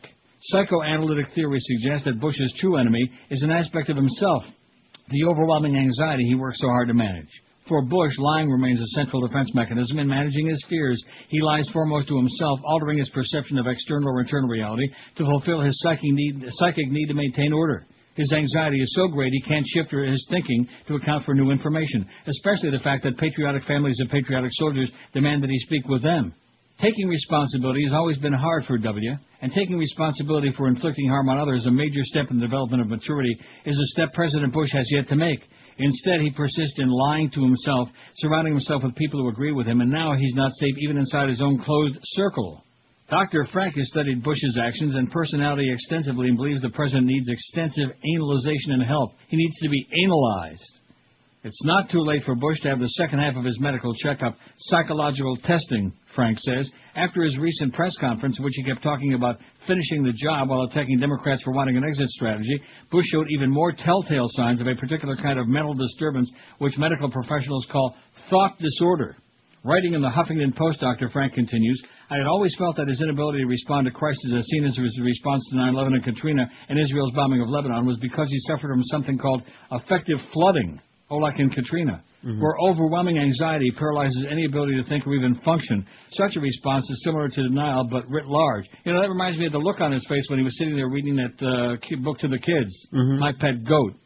Those who observe the president at such moments, thanks to smuggled film clips and his historic April 2004 press conference, when he was asked if he had made any mistakes as president, see that he starts rapid blinking movements before his eyes glaze over and becomes almost fixed in a blank, mindless stare. This massive disconnection from inner self and the outer world is called splitting. Rhymes with farting. But a recent press conference, August 21st, 2006, showed that when he is in control, he is not flooded in this way. Rather, his splitting takes the form of hatred of reality. I use the term hatred purposefully. When he was pushed by a few increasingly frustrated reporters, he behaves like the untreated alcoholic he is, summarily dismissing material reality. When offered a chance to rethink the Iraq War, he becomes obstreperous, using sarcasm to both mask and express his internal rage of being challenged. Obstreperous, I love that word. I don't even know what it means. Well, too bad. Google it. When back in control, he patronizes members of what he calls the Democrat Party, saying that they're good people and they doesn't question their patriotism. In control, he's a poor man Cicero, saying what he's not going to say anyway, reading between the lines. He calls his critics quitters. All of this behavior is in the service of defending himself against reality, something he actively hates. At times, his attempts to ward off reality make him appear stupid. He is not. Rather, internal and external realities are too threatening for him to face. When asked whether he had been surprised or frustrated by all the bad news from Baghdad, he didn't even understand the question. This is because the very act of facing such questions threatens to destroy his tenaciously held preconceptions. This he cannot risk. He employs various coping mechanisms to attack such questions in any way he can. Instead of acknowledging personal frustration, he said the war must be frustrating for the national psyche. But his hatred of reality required a more violent approach. The day after his conference, he sent more of those poor Marines back into a world of horror.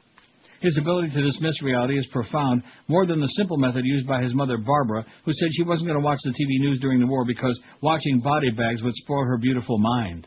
No, he has a rugged inner strength, unless confronted by surprise, that enables him to dismiss and destroy personal perception. His mental pulse needs to be taken, not just his physical one. I think that what prevents his doctors from doing so is the fear of what they would find. Without such an examination, we're left with no medical term to describe his mental functioning, his private global war on terror, which extends to attacks on his own capacity to perceive reality. I've not examined the president, so it's not proper for me to offer a diagnosis. However, my observations lead me to believe that he is psychotic. Excellent. Says Dr. Frank. Not related to Barney Frank. How many votes we got on that poll today? The biggest problem in the world is 1,083. How about George W. Bush? You see how long I waited before we added that? Did you do that on purpose? What? Yeah, because we want to give the rest of them a head start. All right. He'll still win. You think? Yeah. Well, religion's got 427. Put it on there now, please. I don't want to sound like Butch Boss. Put it on there now, please. 12:13 at 560 WKM. We got the Marlin tailgate party starting in about a half an hour. It's going to be great. It's going to go on and on and on. We're going to analyze every pitch of the last 25 games. The ones that were high and outside, the ones that were low and inside, the ones that were like wild pitch, whatever. Let me tell you right now about your feet, man. Feet are one of the most important parts of your body. Did you know that? Okay, sure. It's true. Because everything starts, drains from the brain to the heart through the pupik and then right down to your feet. Brandy's is the place to take those Tootsies because it's unbeatable, man. That's why they've been around so long. Brandy's has got all the major brands. They got Florsheim, Echo, Mephisto, Rockport, Hush Puppies, New Balance, all the other big-name brands in sizes for men and women that every size ever been invented. And they even carry wide widths and hard-to-find sizes. And when it comes to personal service, man, they really take good care of you to make sure you have a perfect fit every time at an unbeatable price. Go see our good buddy Arnie at Brandy's. He'll make damn sure you get the right fitting shoes for your feet. You'll find Brandy's at 1290 North Federal Highway in Pompano Beach between Atlantic and Copans on the east side. Can't miss it. And Brandy's open every day for your shopping and dancing pleasure, Monday through Saturday till 9 and every Sunday till 5. You notice a lot of dancing going on lately? It's good. Mostly like tap dancing. And this week, again, is a great time to buy Sperry's. What is it?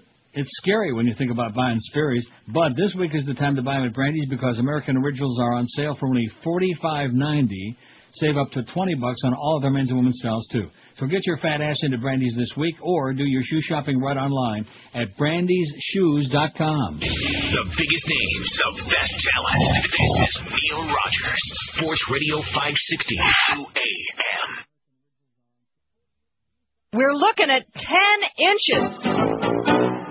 Roll out the barrel, expensive barrel of oil. Pay for the barrel, and it will make your blood boil.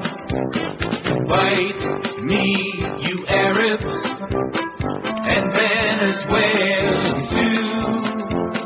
Now's the time to put the barrel up a certain part of you. Shove it in there, boys. Shove this oil barrel right where the sun don't shine. Got us over a barrel, but we've got a new thing in mind.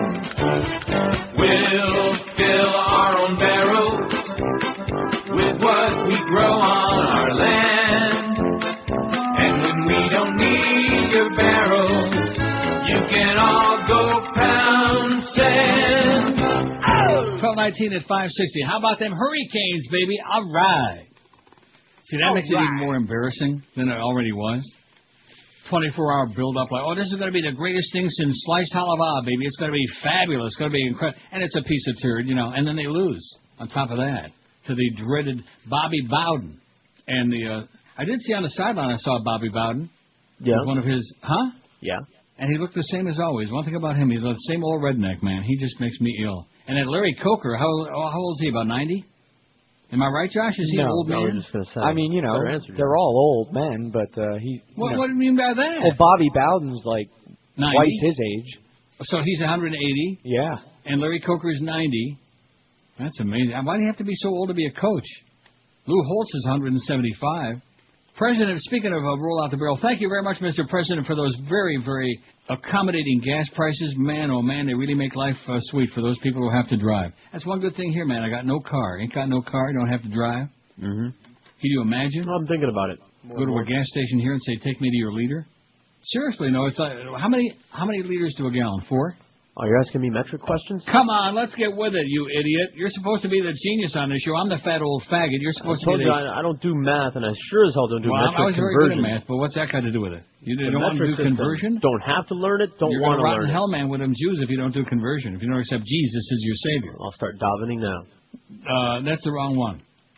So, whatever it is, it's about 4. I think 4 liters to a gallon. About 4. So, at one point, it was like $1 a liter here.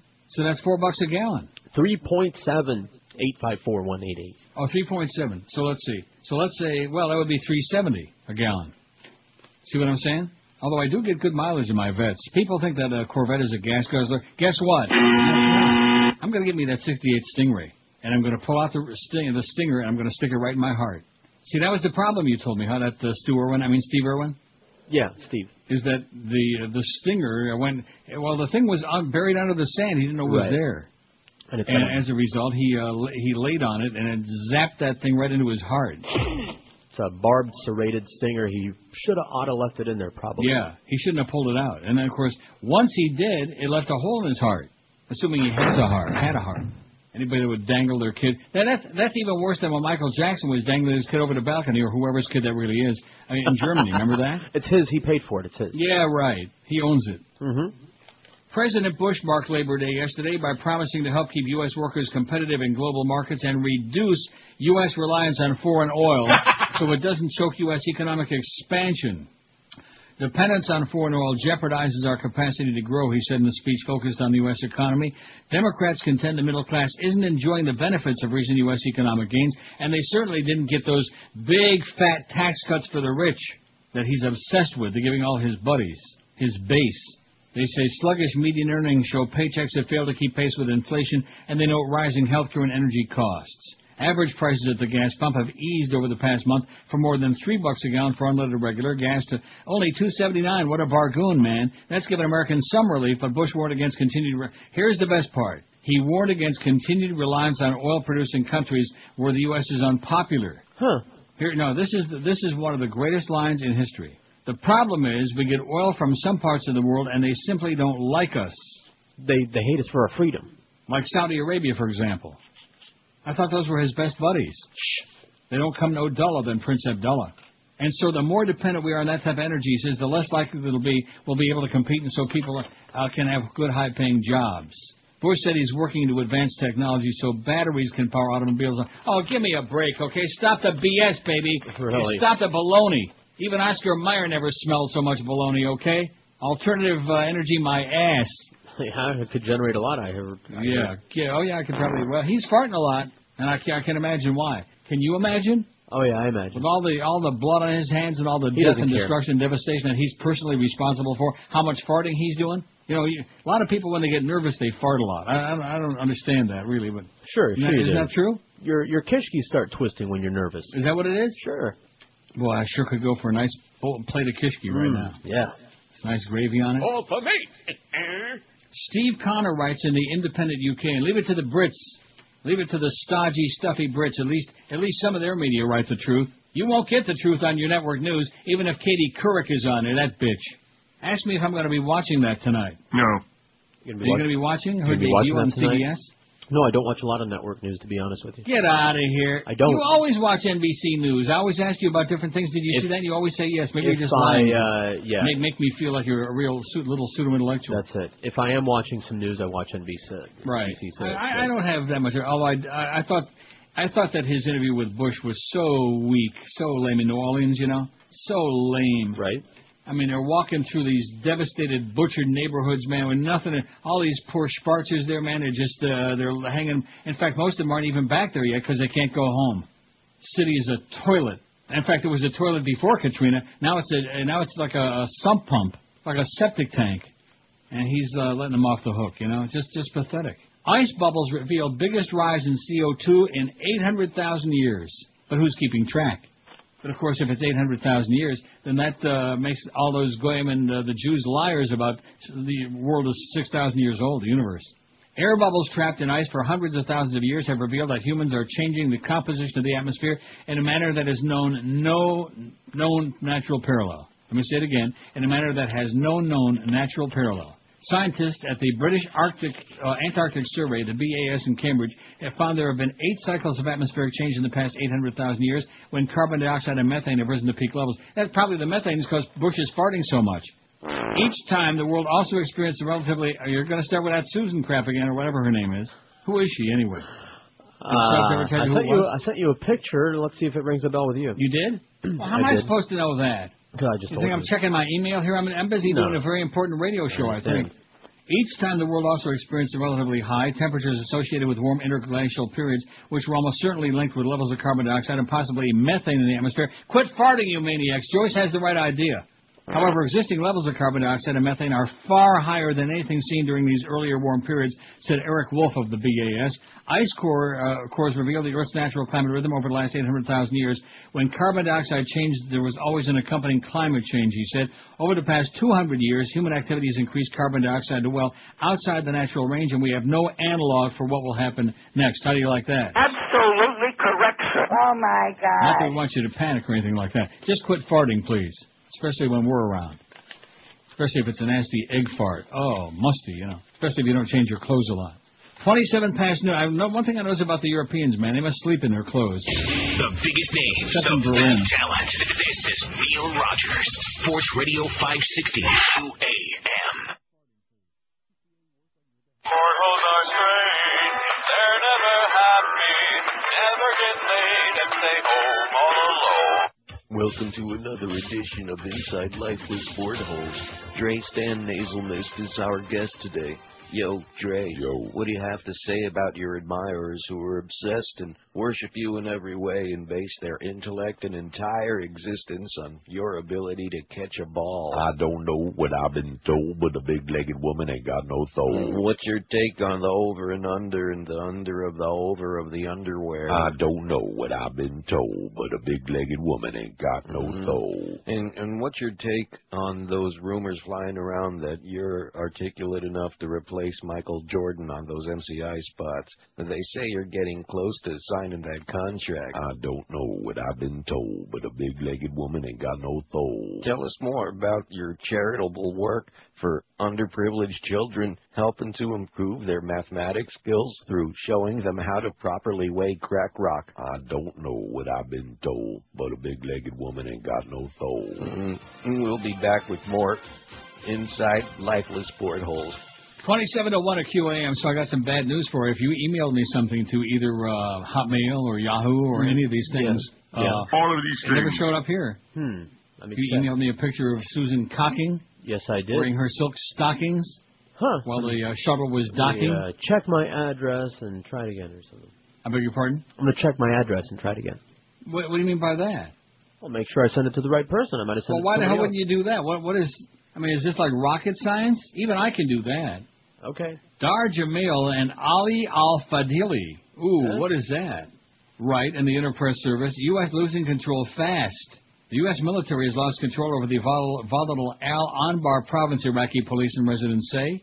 The area to the west of Baghdad includes Fallujah, Ramadi, and other towns that have seen the worst of military occupation and the strongest resistance, and a lot of bloodshed. Despite massive military operations which destroyed most of Fallujah and much of cities like Haditha and Al-Qaim in Ramadi, real control of the city now seems to be in the hands of local resistance. In losing control of this province, the U.S. would have lost control over much of Iraq. We're talking about nearly a third of the area of Iraq, Ahmed Salman, a historian from Fallujah, told IPS. Al-Anbar borders Jordan, Syria, and Saudi Arabia, and the resistance there will never stop as long as there are American soldiers on the ground. And by the way, speaking of all those other oil-producing countries that are such enemies of the U.S., like Canada and Iraq, which now the U.S. occupies, the resistance seems in control of the province now. No government official can do anything without contacting the resistance first.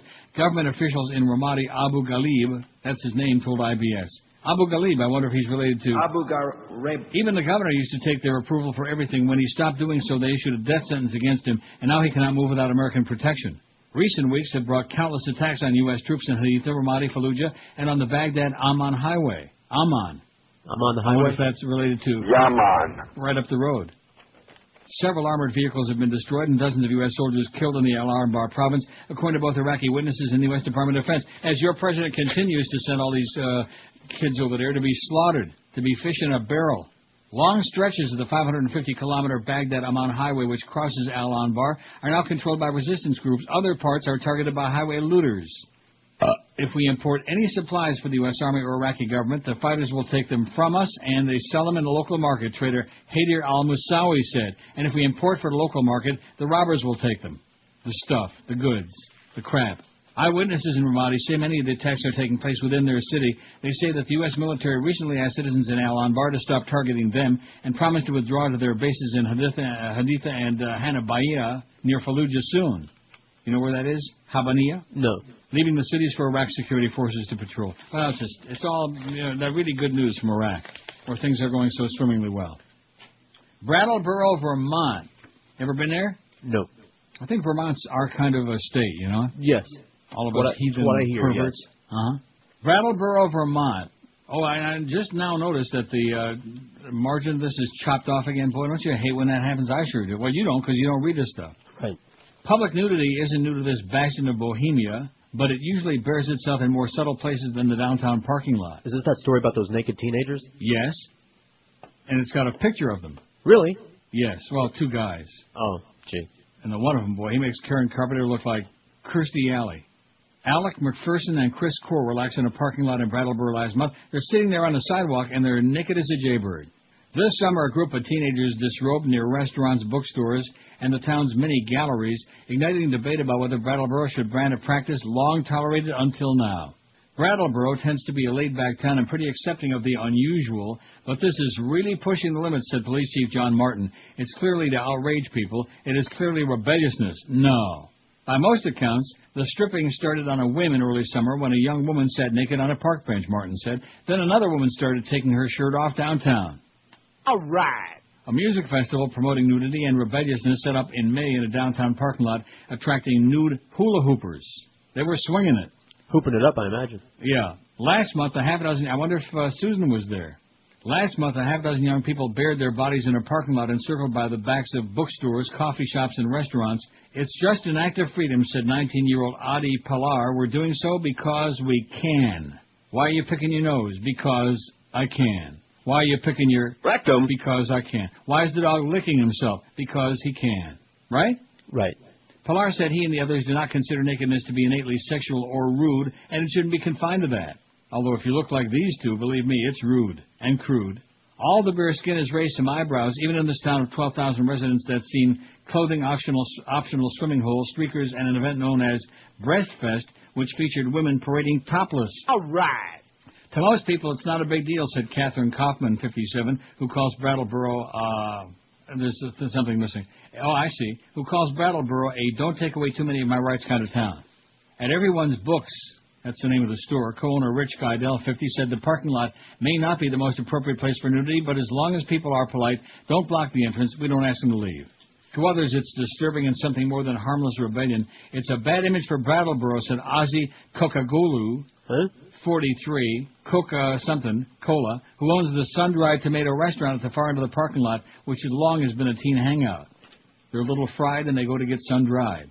Vermont's got no state laws against public nudity, but communities can write their own bans. At least 8 cities and towns have anti-nudity ordinances, according to the Vermont League of Towns and Cities. So far, Brattleboro has chosen not to join them, but the teenagers disrobing may change that. Officials in the southeast Vermont town, about 80 miles west of Boston, are researching how other communities have responded. Nudity has been used for social protest and rebelliousness for years. This summer, nude bicyclists rode through Burlington, Vermont to protest the country's reliance on oil, part of an event known as the World Naked Bike Ride. PETA, oh, your favorite organization in the world. PETA. Right, that's the one. PETA, People for the Ethical Treatment of Animals, has often used nudity as a shock tactic to draw attention to the treatment of animals and research in fashion. The 50,000-member American Association for Nude Recreation espouses nude recreation in appropriate places, but doesn't use nudity for social commentary or rebelliousness or an act of civil disobedience, said Mary Jane Colassa. Rhymes with watch your assa.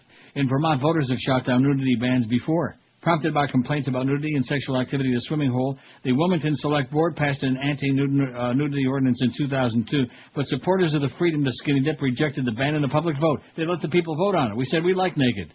Yeah. There were some ugly moments in the debate. Yeah, I see them in this picture, with some name-calling and lots of good, healthy debate about reasonable rights and responsibility under those rights, said Wilmington Town Clerk Susie Howout. Oh. No, not Susie Cocking. Susie Howout. Officials weren't sure how they would have enforced a ban and to what extent, she said. For now, Brattleboro is weighing its options and waiting for summer to turn to fall. As soon as winter comes, there won't be a story no mo, she said. No mo. They don't want to freeze their privates or sergeants or colonels. Isn't it great that we got all these retired military people that go on TV, these talking heads, and pop. Isn't that great? Well, it's good they can find a job. The VA don't. Isn't it amazing that almost all of them are right-wing, suckers? Coincidence? Yeah, just a coincidence. Oh, now we see the stingrays, man. There's one after another after another. There's John Stanton. He's Irwin's friend. Stingray pays me on.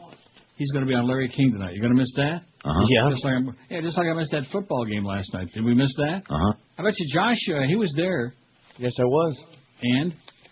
What do you want to say? No, was the game really as bad as everything that we're reading about it? Well, it was. Yeah.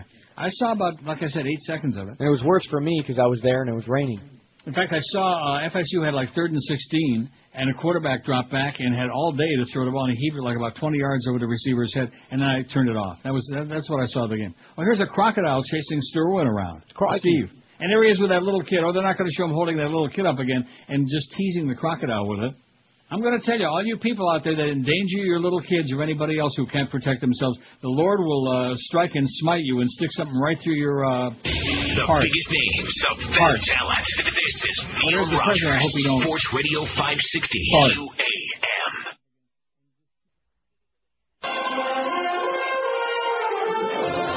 This is the CBS Evening News. Good evening. I'm Dan Rather on special assignment for CBS Evening News.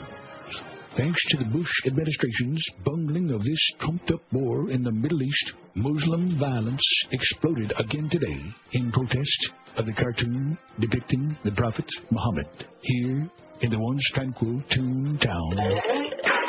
Stinky, you clean for that.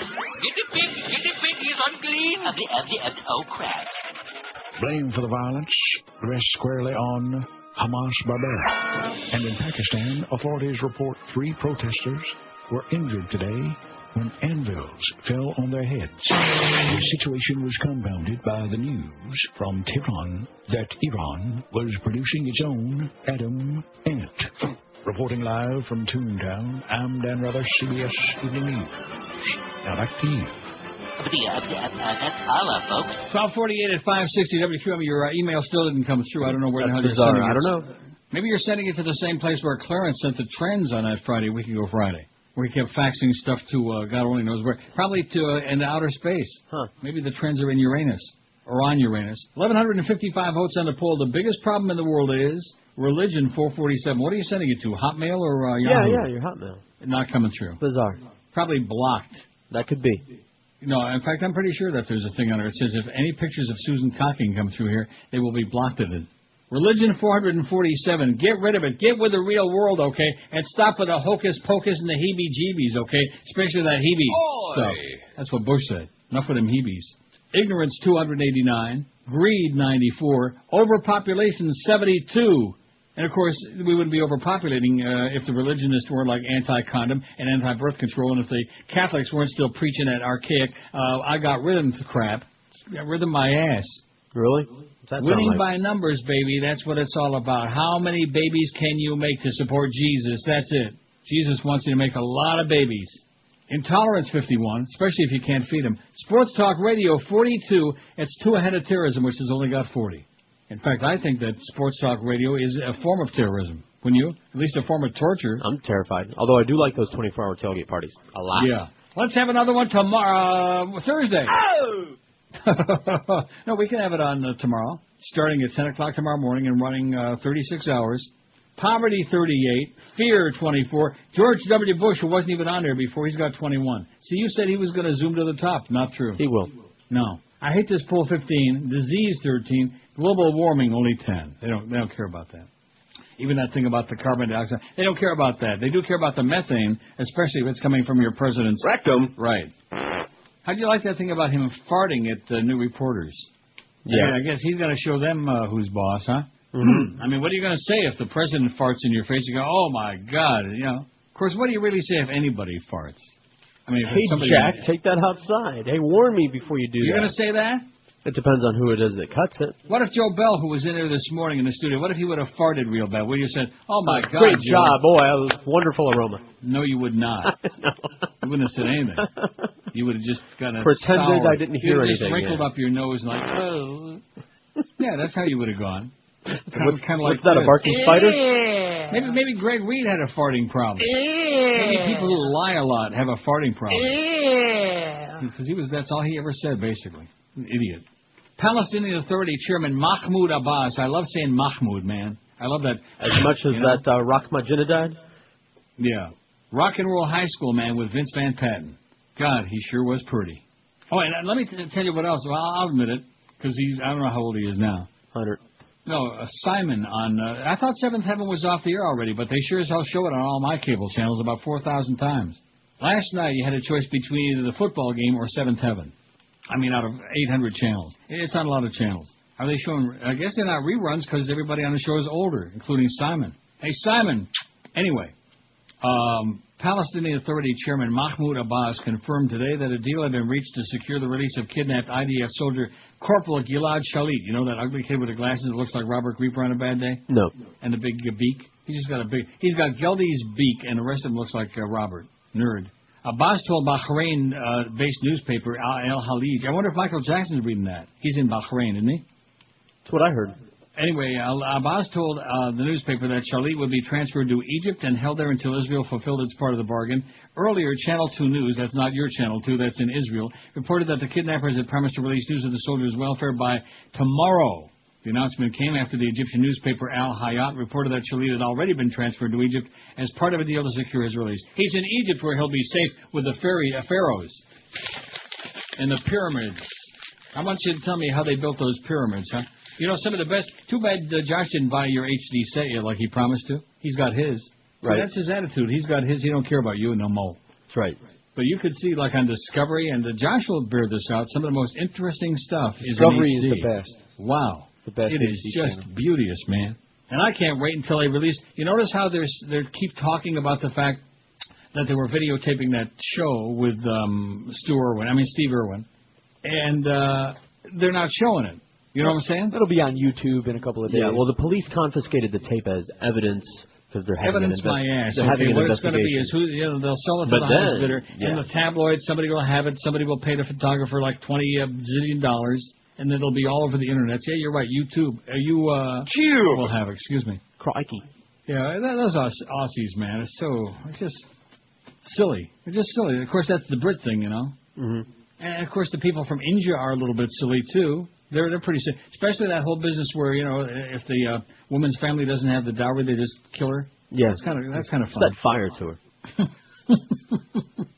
Well, they're not all that civilized sometimes, and of course that's a Brit thing. The Brits uncivilized the whole world, just like George Bush is trying to do right now. Turned everybody into a bunch of freaking barbarians. Oh, don't say freaking, because Kenny Walker said the F word 4 times this morning. Did he? No. Well, not on the air. Oh. No, after you were warning them about Clarence and how he's trying to destroy their show. Hey, Clarence, you're going to be toast pretty soon, sweetheart. I think Toast has been chosen to assassinate Clarence in the hallway. He won the contest?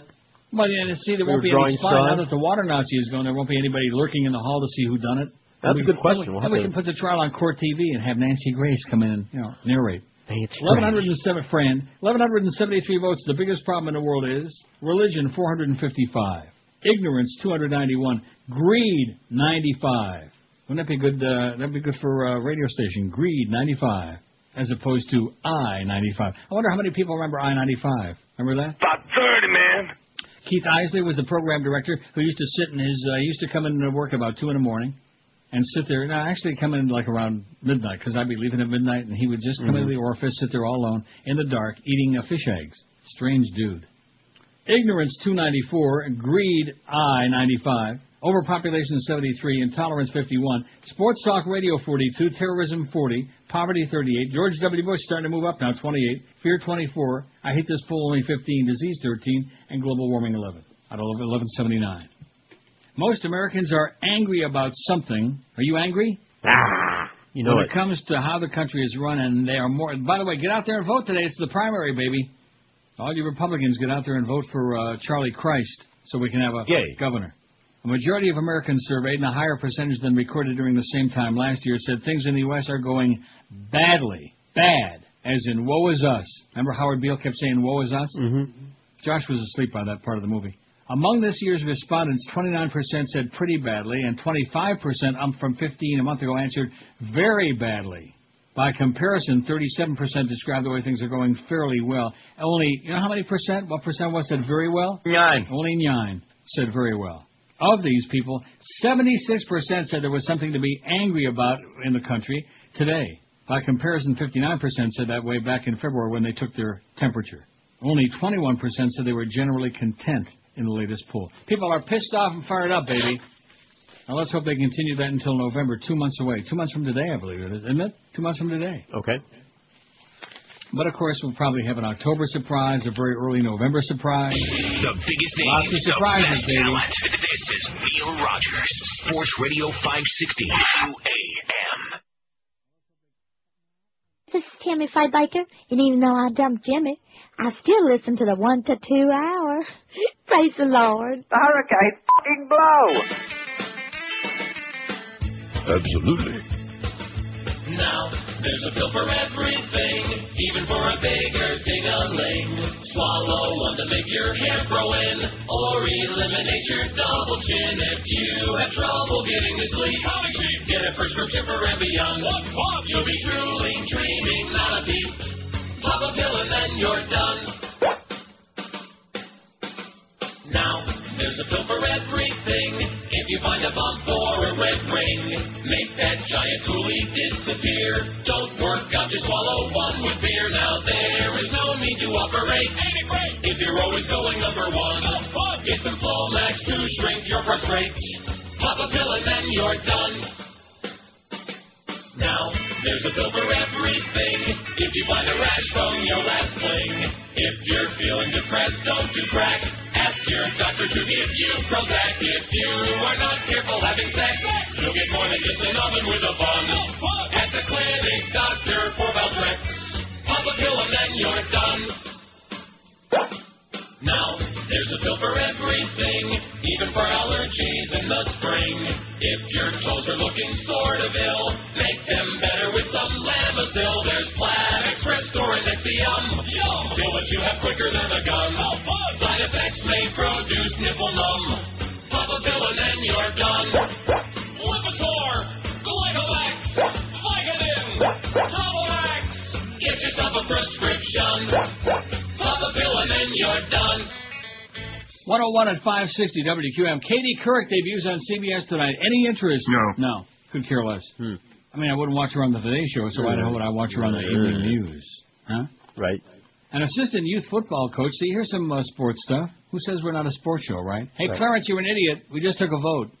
An assistant youth football coach was arrested on charges of felony child abuse after rushing the field and knocking an opposing player to the ground, police said, in Stockton, California. I wonder if that was named after that very mediocre Dick Stockton, who's probably listening right now. The NFL season starts, what, Thursday? Yeah, with the Dolphins. Oh, and then I see Ben Roethlisberger ain't going to be playing. Emergency surgery. Nah, get out of here. They probably gave him a bag of money, you know. Emergency surgery, my ass. That's what I heard. He's not going to be playing, so the Dolphins might have a chance. Because the Steelers would mop the field up with him. You know that, right? If he was playing? Yes. That's a shame. And the Patriots are who they open against. Oh, you don't know. No. And the Bucks, that's your team. I don't know. I got time to look. It's one of those things that once it gets started, you get into it. But all this foreplay on this station, and of course across the street, Corey Patero, 36, of Riverbank, turned himself into Stockton police Saturday night following a late hit that turned into a brawl with parents and children from both teams fighting on the field. Lovely. And there's a picture of it here. It's like a major brawl broke out. The incident was recorded on videotape, and for like $100 you can see it. Referee Tim Wynack said he had just called a penalty on Brian Wood, 13, a Stockton Bears player. There was a penalty on the play. It was a late hit, Wynack said. The parent of the kid who got hit took exception to it and came charging out of the field. Daniel Champion, who identified himself as Woods as his father, told the Stockton Record that his son suffered bruises on his stomach and jaw from the assault. Oh, poor baby. The brawl erupted around 3:30 p.m. with less than a minute left to play between the River Oak Redskins and the Stockton Bears. Fighting continued for about 20 minutes. No major injuries reported. Police are continuing to investigate the situation. That's something. This is all to teach kids good sportsmanship and crap like that. Anybody believe in that? No. Of course not. Go out there and beat their brains in, baby. That's the American effing way. Oh, there's that obnoxious. So what's the hell's her name again? Kara. The one that had the mic open that they had big stink Kira about? Phillips. Kira Phillips. Oh, there's Harry Reid. What's he saying? Of significance in the United States. He is so weak. He is emblematic of what the Democratic Party has become. Weak. Really weak. He's like the Rita Cosby of politics. Report. The administration has failed to enact. He can barely speak. This is the spokesman. Even Brian Murray make a better spokesman, even though we can't say it. Robert Fisk, America's aggression is fueling extremism, says Iran's ex-president. You know, that's Robert Fisk, who lives in Lesbianon and writes for the Independent UK. But he was in Chicago when he wrote this. Probably a good idea to get there a lot of Lesbianon. He says, as the West war on terror burns across the Muslim world, one of Islam's most principal leaders, the former Iranian President Mohammad Khatami, that's the one that Rick Santorum was having a fit about letting into the country, I see. issued a grave warning from the very heart of America, the country whose troops and allies are fighting Islamists across the Middle East in a war that's costing thousands of Muslims' lives and, of course, hundreds of billions of dollars. The policies of the neoconservatives have created a war that creates more extremists and radicals, he told the Independent in Chicago. The events of 9/11 gave them the ability to create fear and anxiety and to create new policies of their own, and now events are creating an expansion of extremists on both sides. A struggle is underway to dominate this world multilaterally. We are witness to war with suppression from one side and extremist reaction in the form of terror from the other side.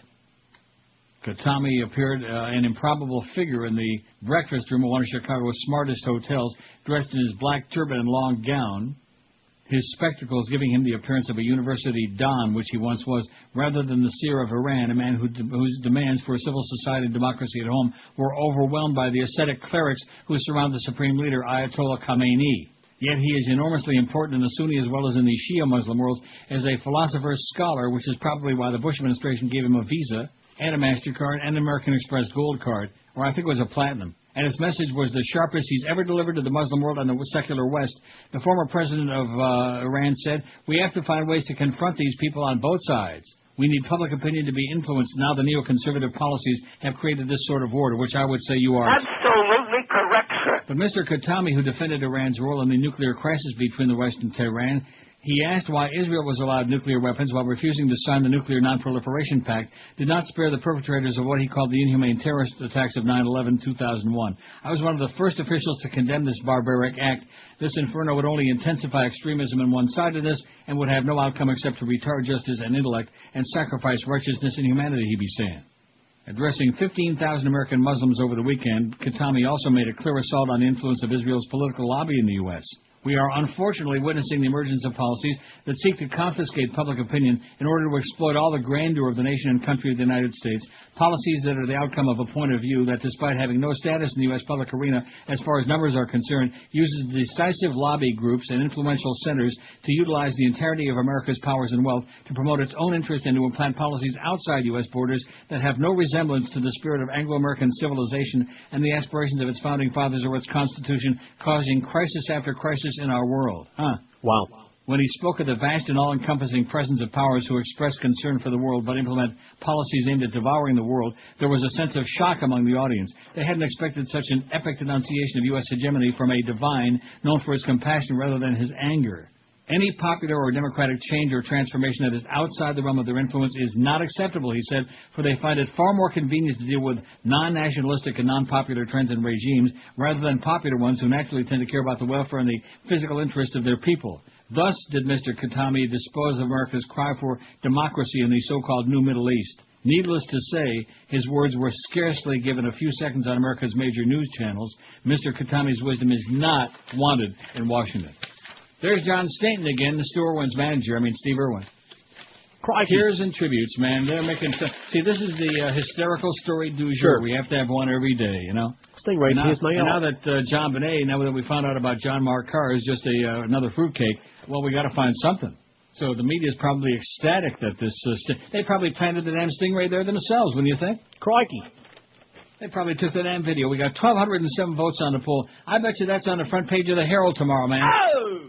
Let me say it again. All you spineless clowns who pretend to be journalists, and I use that term very loosely, at the Sun Sentinel and the Herald and the Palm Beach Post, this radio station over the weekend, they put over one of the worst farces in the history of broadcasting, again, using the word very loosely, and not one of you people, at least I didn't see any of the columns, maybe I missed something, but I don't think so. Nobody had the cojones to say, well, what a disgrace that was, huh? You said farce, right? Farce. I didn't say farts. Farce, not farts. That's George Bush, okay? Maybe he knows what's his name? Rosie Ross. Because that sounded like his trumpet to me. Let's hear it again. Yeah, that's it. That's Rosie. It smells rosy. You know that bit, Restroom Smells Like Roses? I think it's called Restroom Smells Like Rosie. Who's 100 years old, he's still driving. I'll tell you one thing, boy. I wonder if he gets a 6-year renewal in the mail, like in Florida. When I tell people that, they look at me like, like that story we had at the beginning of the show about that British guy who was blind, he had no eyes, and he gets a ticket for, like, driving on the wrong side of the road, plus his other infirmities. What did he say? He had no legs, no arms, no eyes, no ass, but other than that, he was doing a heck of a good driver. Definitely. He sure would be good in Sunrise Lakes, baby. Get rid of some of those bastards. 1210 WCAU Philadelphia, man. Do I know my AM radio or what? What? No, seriously, when you lived up north, I've told you this a million times, when you lived up north, those big 50,000 watt, those clear, what do they call them? Clear channel. That had nothing to do with the company. It had to do with the frequency they were on. The clear channel meant that there was no other station allowed on that frequency. And then there was, like, between the West Coast and the East Coast, rappers. No, you know what I mean. In other words, they would have, like, distance them. Yes. 1 million miles away. But, of course, now, forget about that. Now AM radio is like that. Real garbage. Although that would sound you just heard, though, it was in HD, though. Yeah. Try to duplicate that across the street, huh? In HD. HD my ass. Who the hell are they kidding? Wouldn't that be a sight? And I'm hearing so many rumors about those going over there. And even the Yidlach, that Joel Feinberg and Daddy, who's tired of losing all that money. In fact, the latest rumor I'm hearing is... The biggest names, the best talent. Rock solid. Neil Rogers. Sports Radio 560 QAM. And you're a despicable, nasty, and invisible, nauseating Otis hag. He's for not embarrassed as you flash your skinny pony ass and skirts that hide your duct tape gap. C-O-U-L. Your daddy rules in hell. T-E-R. Cold dirt takes a camel toe to know it swells and smells. All the time you're on the news, they can't get enough of you, spewing poison Nazi remarks. They point their cameras low when you're on a pundit show to see your panties in a wad. Obnoxiously belligerent, sermonizing ignorant, a poster child Republican clown. The media gushes over Ann with enormous manly hands and the biggest Adam's apple in town. 114 at 560 WQM exclaiming, "Thank you, Jesus," landed a man behind bars. And not too soon. Really? A judge in Honolulu held defendant Junior Stowers in contempt of court because he made the spontaneous outburst of joy after the jury declared him innocent of abusing his son. Stowers' family and their pastor watched in shock as he was marched off to a cell after Circuit Judge Patrick Border declared, "There will be no more of that." Susan Arnett, the deputy public defender who represented Stowers in the contempt case, says his family and pastor were very upset that those words could land someone in jail. I don't think there's anything about saying, "Thank you, Jesus," that rises to the level of contemptuous behavior in this case. Pretty contemptuous to me, ain't it? Sure. Still, the judge granted Stowers' nonverbal gestures and outbursts to be disruptive and improper, regardless of content. Stowers, 47, spent 6 hours behind bars before the judge granted him hearing on the contempt charge, a misdemeanor that carries a sentence of, you know how many days in jail? About 30, man. At the hearing, the judge dropped the contempt charge after learning that Stowers' lawyer for the child abuse trial had not told him about the judge's order for both sides to refrain from any shows of emotion when the verdict was read. Stowers was charged with hitting his 15-year-old son with a broomstick. He was acquitted after the board recanted his testimony, probably because Daddy threatened to do it again. In fact, Daddy probably threatened to take the broomstick and... wrecked him. Yeah, put it someplace else. You think? It's possible. See, this is in the Examiner. Here's a dog in a wheelchair. Whitney's marriage is over. Oh, it's got to be over. She got to dump Bobby Brown so she and Osama can find the knot. As a matter of fact, terrorist Osama bin Laden was so obsessed with Whitney Houston he thought about having her husband Bobby Brown killed so he could marry her and move into one of his mansions. How do you like that? Mm-hmm. In her blockbuster book, Diary of a Lost Girl, poet and writer Kola Boof says the 49-year-old al-Qaeda mastermind wanted Whitney even though she was an American, a musician, black, and married to a rapper. Bin Laden told me Whitney was the most beautiful woman he's ever seen, pens Boof, 36, who claims he held her as a sex slave in 1996.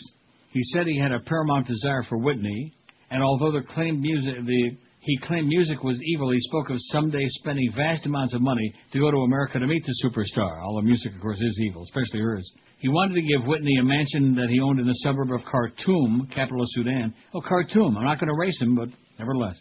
He explained to me that to possess Whitney, he would be willing... Oh, by the way, Alex Rocco was the name of the guy who was in the George Carlin show. George Carlin was on Biography last night, and they showed a couple of clips from his short-lived bad TV show, and there was Alex Rocco on there. I thought, that's Mo Green. Yeah. And you know when I was sure he was Mo Green was when he said... Do you know who I am? I'm Mo Green. I made my bones when you were going out with cheerleaders. He wanted to give Whitney a mansion he owned in the suburb of Khartoum. He explained to me that to possess... Kill that bitch. He explained to me that to possess Whitney, he'd be willing to break his color rule and make her one of his wives. She's nasty. Yeah. Well, I mean, she made it look good like 20 years ago. Sudan-born Boof, now a writer for the NBC soap opera Days of Our Lives, says Bin Laden...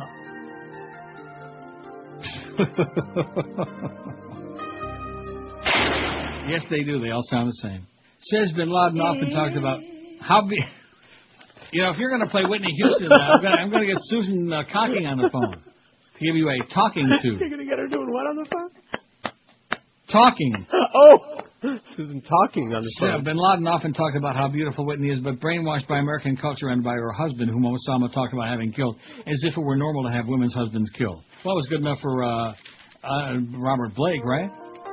That's right. In his briefcase, I would come across photos of her as well as copies of Playboy. Soon I was sick of hearing Whitney Houston's name, she said. How do you like that? Copies of Playboy and Osama. See, they're all a bunch of fakers. All these religious goody two-shoes. It's all a big act, baby. It's all phony baloney. Oh, good talk-up. Excellent. Well, there's your president. Continue to attack across the world. Yeah, I'm sure you will. There's the game plan. 12:20 on the poll, man. We got a shot at like, kill her already. What is with you and this Whitney Houston? Go in there and shoot him, Josh. Sick sadistic pleasure. Jesus. Oh, he's yucking it up, I can't too. stand her. Whiny, howling, just obnoxious. You know, I'm going to tell you one more burst from Whitney, and you're finishing the hour. How do you like that? Oh, what a threat. Trust me. I'm waiting. I'm looking just for an excuse. I'm hungry. I could have lunch right now. Are you threatening me? Yes. Bob Petrakis and Harvey Wasserman saving the ballot evidence from Ohio 2004. How many articles of these guys have I read? About 30, man. Have you read their book, What Happened in Ohio? No. See, this is one thing the mainstream media... Now, John Kerry finally, he's screaming and yelling about, they're too late, John. Especially based on our commie pinko fag audience out there. They don't want no part of you. Kerry, you're done. They'd rather have Al Gore. They'd rather have Albert Anastasia. Anybody. Remember Albert Anastasia? No. Remember the song of the movie and the song by Pat Boone, Anastasia, on Dot Records? I bet you Chicken Neck remembers that. By the way, Chicken Neck, if you send me any more discs like the one both the ones you sent last week, bye-bye. Just cut them off for a few months, you know? Moody River, Pat Boone, on Dot Records. What's Dot? It's a Pat Boone. Now you're going to start with him now? First it was Whitney Houston, now it's Pat Boone. Although, if you want, I'll kill some good time. Is that what it's all about? This is impotent stuff, all right, man. You're the only one who listens to this crap. That's right. I'm locked in. WQAM, hello. Yeah, happy good afternoon. I believe Uncle Neil was searching for a name of a guy in the fishing business. Used to call into Uncle Mikey Ranieri. Yes. And that was Al Barrett, who runs the Bahamas Billfish Championship, and Al would call in from the Bahamas. Billfish tournament, I remember that. Report. And I figured I'd just give y'all the heads up and hang up and listen to the dribble, okay? Thanks a lot, Pally. Listen to the dribble? Sure. Is there a basketball game on? Oh, it must be. Yeah, he's dribbling it. Sometimes I dribble. This weekend was to be D-Day in Ohio. It marked the September 2nd deadline after which federal law allows the destruction of ballots from the 2004 election. It didn't happen, at least on a statewide basis, thanks God. But the fight to preserve the vital evidence is far from over. Republican election officials here have been, meaning in Ohio, chomping at the bit to shred, burn, or otherwise destroy the ballots and other related materials from the dubious vote count that gave George W. Bush a second term and, of course, resulted in all these dead people. Yet in several rural Southwest Republican-dominated counties, you have to trip over boxes of ballots and election material from earlier elections dating back as far as 1977 in order to see the stickers destroy a 9306 on the 2004 ballot boxes. J. Kenneth Blackwell, the Republican Secretary of State, is running for governor. He's got no chance, by the way. His dual role as administrator of the election and state co-chair of the Bush-Cheney campaign has raised deep-seated embarrassment and ire throughout the Buckeye State. There's a lot of ire. Remember Jane Eyre? Sure. The disturbing revelations of irregularities, theft, and fraud continue to pour from the ballots still stored by election boards around the state. Statistician Dr. Richard Hayes Phillips has been instrumental in the research process, along with a volunteer crew of election protection activists. This summer, Dr. Ron Bayman of Loyola also analyzed ballots and other election records from the 2004 election in a project funded by the CICJ. Many have spent countless hours pouring through and photographing piles of voter records and thousands of ballots, some of them stacked in filthy, leaky warehouses. What a thankless job that is, photographing piles. Through this work, the evidence that the 2004 election was stolen continues to build. We will cover some of these new revelations in a future piece, say Bob and Harvey. Unfortunately, some vital material has already been destroyed by various county election boards. Fears have also been expressed that some BOEs might ignore the new orders to preserve the ballots. Some 2004 election workers have already been indicted in Cuyahoga County. A major partisan battle has erupted in the Democratic stronghold of Cleveland over the actions of Executive Director of Board of Elections Michael Vu for Cuyahoga County. Not only a Democrat, Vu only holds his position because of support of Cuyahoga County BOE Chair Robert Bennett, also the chair of the Ohio Republican Party. Bennett and his fellow Republican on the election board are keeping Vu from being ousted by the Democratic Party who originally appointed him. Ironically, the state of Florida saved its ballots from 2000. A concerted campaign by academics and other interested parties gathered enough political clout to force Governor Jeb Bush and Secretary of State Catherine I have no chance to beat Bill Nelson Harris in order that those records be moved to a state repository in Tallahassee, where they're now air-conditioned and protected for future generations. How do you like that? Were held in Kabul Soccer Stadium. Until this past week, Blackwell has made clear his intent to rid himself of the remnants of 2004, but a week prior, a legal team, including Columbus-based Clifford Arnebeck, filed notice with Blackwell that action would be taken to preserve the evidence.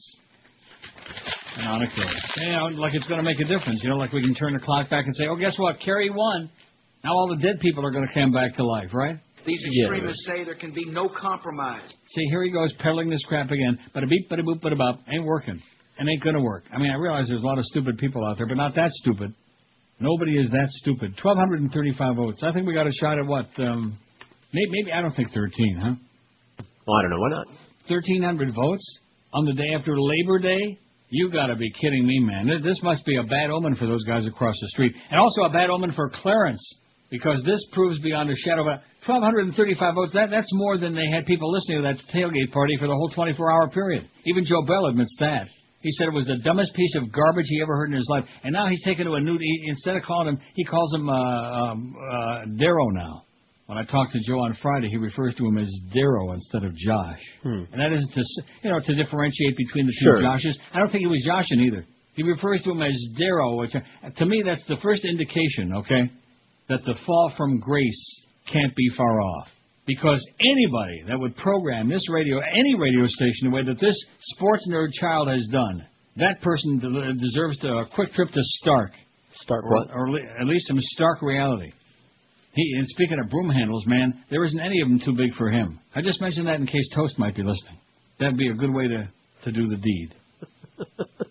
What do you think Susan would say about that? Don't forget about our new fishing show on QM coming up this Saturday. It started this past Saturday, right? Yes. And it's for 2 hours? That's right. Jesus, God, where's Salty Saul Fleischman when we need him? I guess I must have lived in Sorry Soda when I saw that. Salty Saul. WTVT. Isn't that Channel 13? TVT in Tampa? Come on, you better get with it, you guys. You better start. You're supposed to be a big... Didn't you grow up there, Josh? No. Tampa? Brandon? I lived there for 2 years. Well, so what did you watch? The Brandon television stations? Come on, give me a break, mister. Start talking English. Speak it English. Talk turkey. Yeah. No, seriously, you don't know Channel 13 in Tampa? No, not really. How old were you at that time? My first 2 years of high school. You were in high school and you don't know what the television stations were? What kind of a moron? And you graduated high school? Not from up there. Oh, that must have been in Coral Springs. No. Where did you graduate high school? Right up the street here. Right up the street? Yeah, Hollywood Christian School. Hollywood Christian School? Jesus Christ. You know it.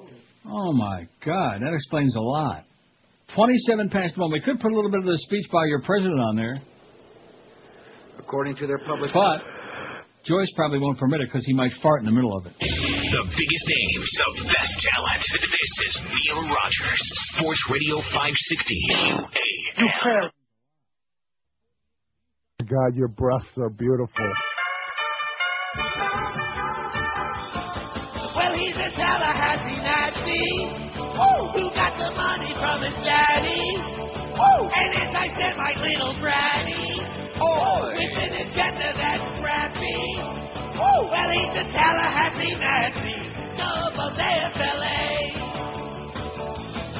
Well, he's a presidential son who doesn't have to run. No one else is gonna win. He might as well just move right in. Sieg Heil, Sieg Heil, Sieg Heil, Sieg Heil.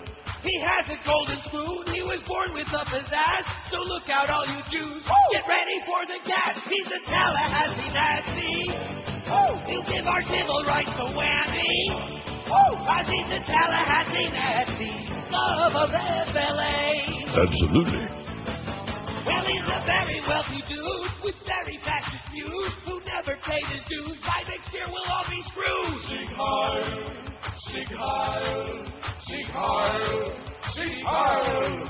Any schmuck could win that race against Buddy McKay. Why do you think they call it gubernatorial anyway? He's a Tallahassee Nazi. He'll make the KKK happy. Yeah, he's a Tallahassee Nazi. Love of FLA. Come on, let's two-step. Come on, Adolf. Let's go for the... Yeah, Bush is right about one thing, man, and that is we got to really be wary of fascism. 1,254 votes. It means we got 46 to go in 27 minutes. That's about 2 a minute, right? We can do it. We can get to 1,300. If we get to 1,300 by 2 o'clock, I might come back Thursday to another show. Oh, jeez. Because then next week, starting 9/11, it's back to this 5-day week. I don't see how that's going to happen. I just don't envision it. You know what I mean? I envision it frequently. Do you really? Oh yeah. I can't even imagine what that's like. Getting up every day, coming in here, going all the way to work, schlepping through traffic. Nearly 70% of recovery workers who responded to the attacks on the World Trade Center have suffered lung problems, and high rates of lung abnormalities continue. A new health study released today shows. Thank you very much for your heroism, and in reward, we're going to give you lung disease. Which, of course, very little of this is talked about. It's not good. Not good for the pogrom. A fundamental threat to the... Yeah, you are. Doctors at Mount Sinai Medical Center in New York, which conducted the study, said the results prove that working in the toxic gray dusty ground zero made many people sick, and some will likely suffer the effects for the rest of their lives. There should no longer be any doubt about the health effects of the World Trade Center. Our patients are sick, said Dr. Robin Herbert, co-director of the group that investigated the long-term effects from exposure to the dust at the site. The study, the largest involving health issues linked to the 9/11 attacks, and is to be published Thursday in the Journal Environmental Health Perspective, just days before the 5th anniversary of the tower's collapse. Which you can see the whole thing on CNN all over again next Monday, all day. They're going to re-show the all their original coverage, just in case you forgot about it. It focused mostly on what's been dubbed the World Trade Center cough, which was little understood immediately after the attacks, but has become a chief concern of health experts and advocates. It also found that lung ailments tended to be worst among those who arrived first at the site. Findings highlighted by the study include almost 70% of World Trade Center respondents had new or worsened lung symptoms after the attacks.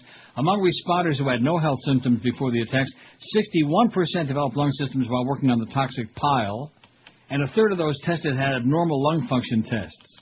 In lung function tests, responders had abnormalities at a rate double that expected in the general population. Those abnormalities persisted for months and in some cases years after the exposure, they said. The report comes as public concern over the fate of Ground Zero workers has risen. In a class action lawsuit against the city and its contractors, 8,000 workers and civilians blame 9/11 for sinusitis, cancers, other ailments they developed after the attacks. The doctors were joined by New York politicians who prodded the federal government to extend funding for research and treatment programs. Our government was not telling us the truth, said Senator Swillery Clinton. The air was not safe to breathe. It was obvious that the air was hard to see through, let alone breathe. How do you like that? Mm-hmm. I wonder who was really behind those 9/11 attacks. Who's responsible for that? It's just amazing. Unbelievable. How the American media, and of course now all this timidness about, Katie Couric's going to be on CBS News. That just adds to it, you know? Mm-hmm. Taking some bitch off an entertainment show and putting her on there like we're going to treat her like a serious news person? No chance.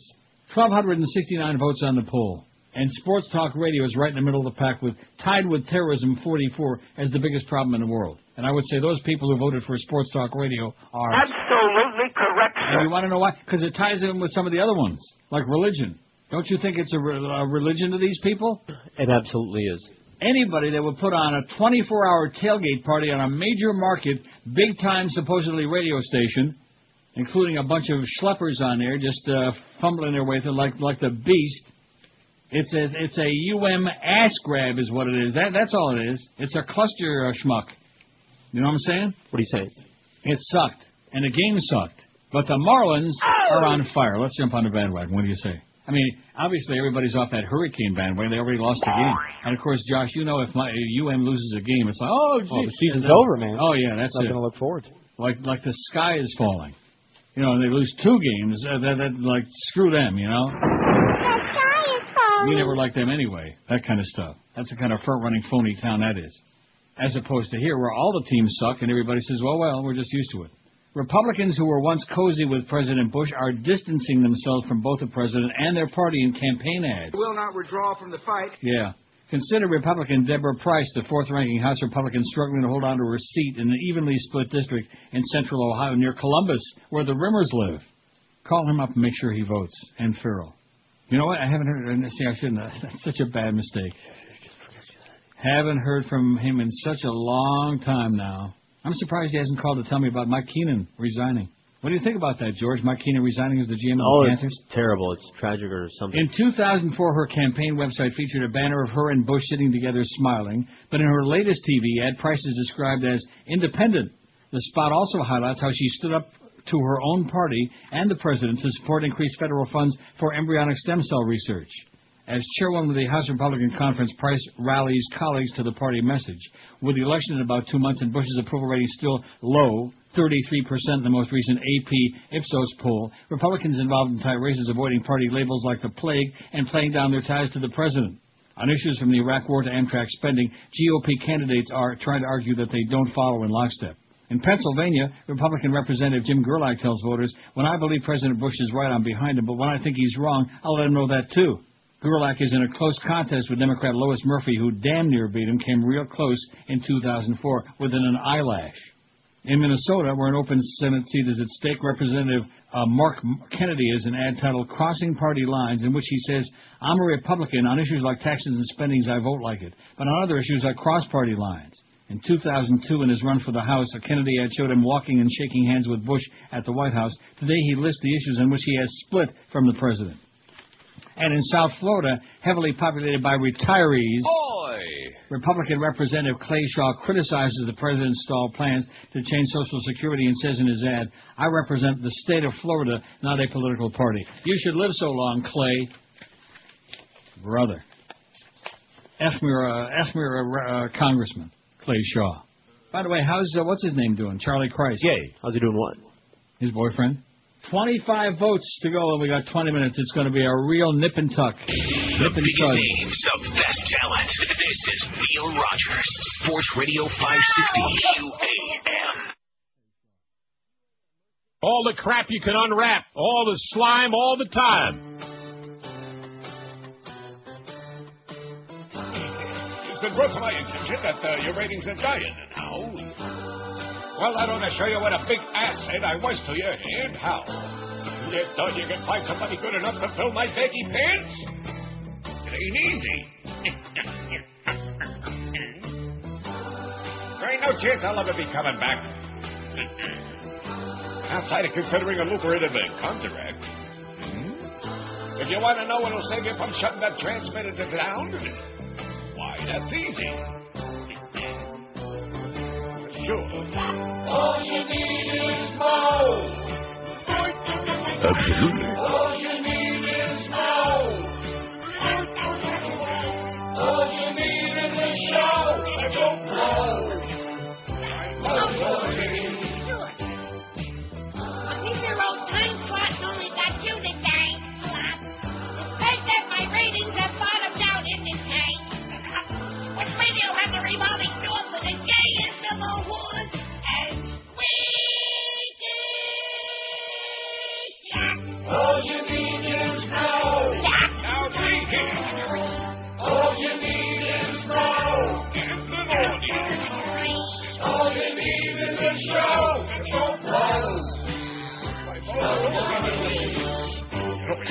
ahead and bite away something.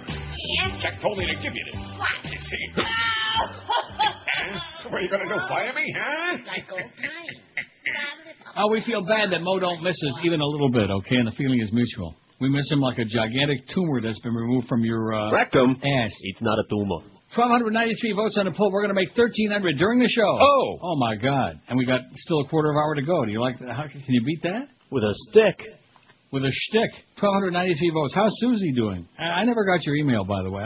We might as well forget it. Eric says it's a Hotmail thing. He saw that it was sent from his server, so it went from here, it went from there, and it's being. Maybe it's because it's got that name. It's got what name? Do you have like a porno filter or something set up? No. Oh, yeah, right. It's possible it's in your spam Well, folder. don't put a name on here like that. Send It's it through the name like of the picture. What is it? I thought it was... It's her name. Oh, I see. Well, can't you change your name on I here? could. Like Susan Block? Huh? Susan Walking. Susan Walking, Dead Man Talking, yeah. Okay. Idiot Squawking. Yeah, see there, he's getting a big hand. Can't tell you where it is, though. Rectum. 1293, I bet if I click that baby, I bet it's going to like... it's not really that... for the audience, that may... Oh, 1297. They may be wondering what the picture is he's trying to send me. It's a picture of somebody, the lady from our fishing show, who now goes by the nom de plume of Susan... Well, first of all, if that's not her real name, what kind of a person makes up a name like that? That's her real name. She was using a fake name when she was on IoT. Well, go back to the fake name, okay, honey? No, I like the real name better. Yeah, I bet you do. Remember that song? I bet you've got it. The Buckingham, Susan. Remember that on Columbia Records? Sure. Maybe I got it? Well, won't that be something if we get this? Forget about Whitney Houston, man. Forget about Pat Boone. There it is. Buckingham's. Yeah. Don't You Care? And then this was a medley of their other smash. Hated this song. Why is that? Just do. Don't You Care. Now, this was a big smash. This was giant. They had more hits than this. Yeah. For example. That. Yeah, kind of a... Oh, I know. Here we go. Now you're going to give me... Play that. Kind of a fact. It's something they can't seem to hide. You fairy. Yeah. Tom Cruise theme song. Anyway, that's enough of that nonsense. So, Susan... So we don't know who she was still? I still don't. I guess I'm she trying looks to follow vaguely familiar. You're not giving me a very clear message here from Suds. She is somebody that used to work with us at IOD under an news assumed department. name. Under an assumed name, Well, right. how many people did we know there? Arlene Wolf. Oh, there were lots. Jennifer Rem. Jackie Bales. Sure. Jackie, whatever the other one was. Right. Right. The other Jackie. Right. How many other females did we have in the news department? I'm probably leaving somebody out. Oh, There- Terry Griffin. My Sure. God. How can you leave out Terry Griffin? That's right. Now, don't tell me that Terry We had, Griffin is Susan Cocking. No, Brooke Alvin. No. Who? See, I'm there's people you don't. And then the engine chick, I can't remember her name, but she never wore a bra. Wow. I remember If you that. blow too much, you're in trouble. That's Terry. Love you, Terry, wherever you are. And Jennifer. Did I say Jennifer Rem? I guess I did. Love her, too. Let's see. I like this article. Do I have time? No. Which one do I want to do? I've only got time for one or two here.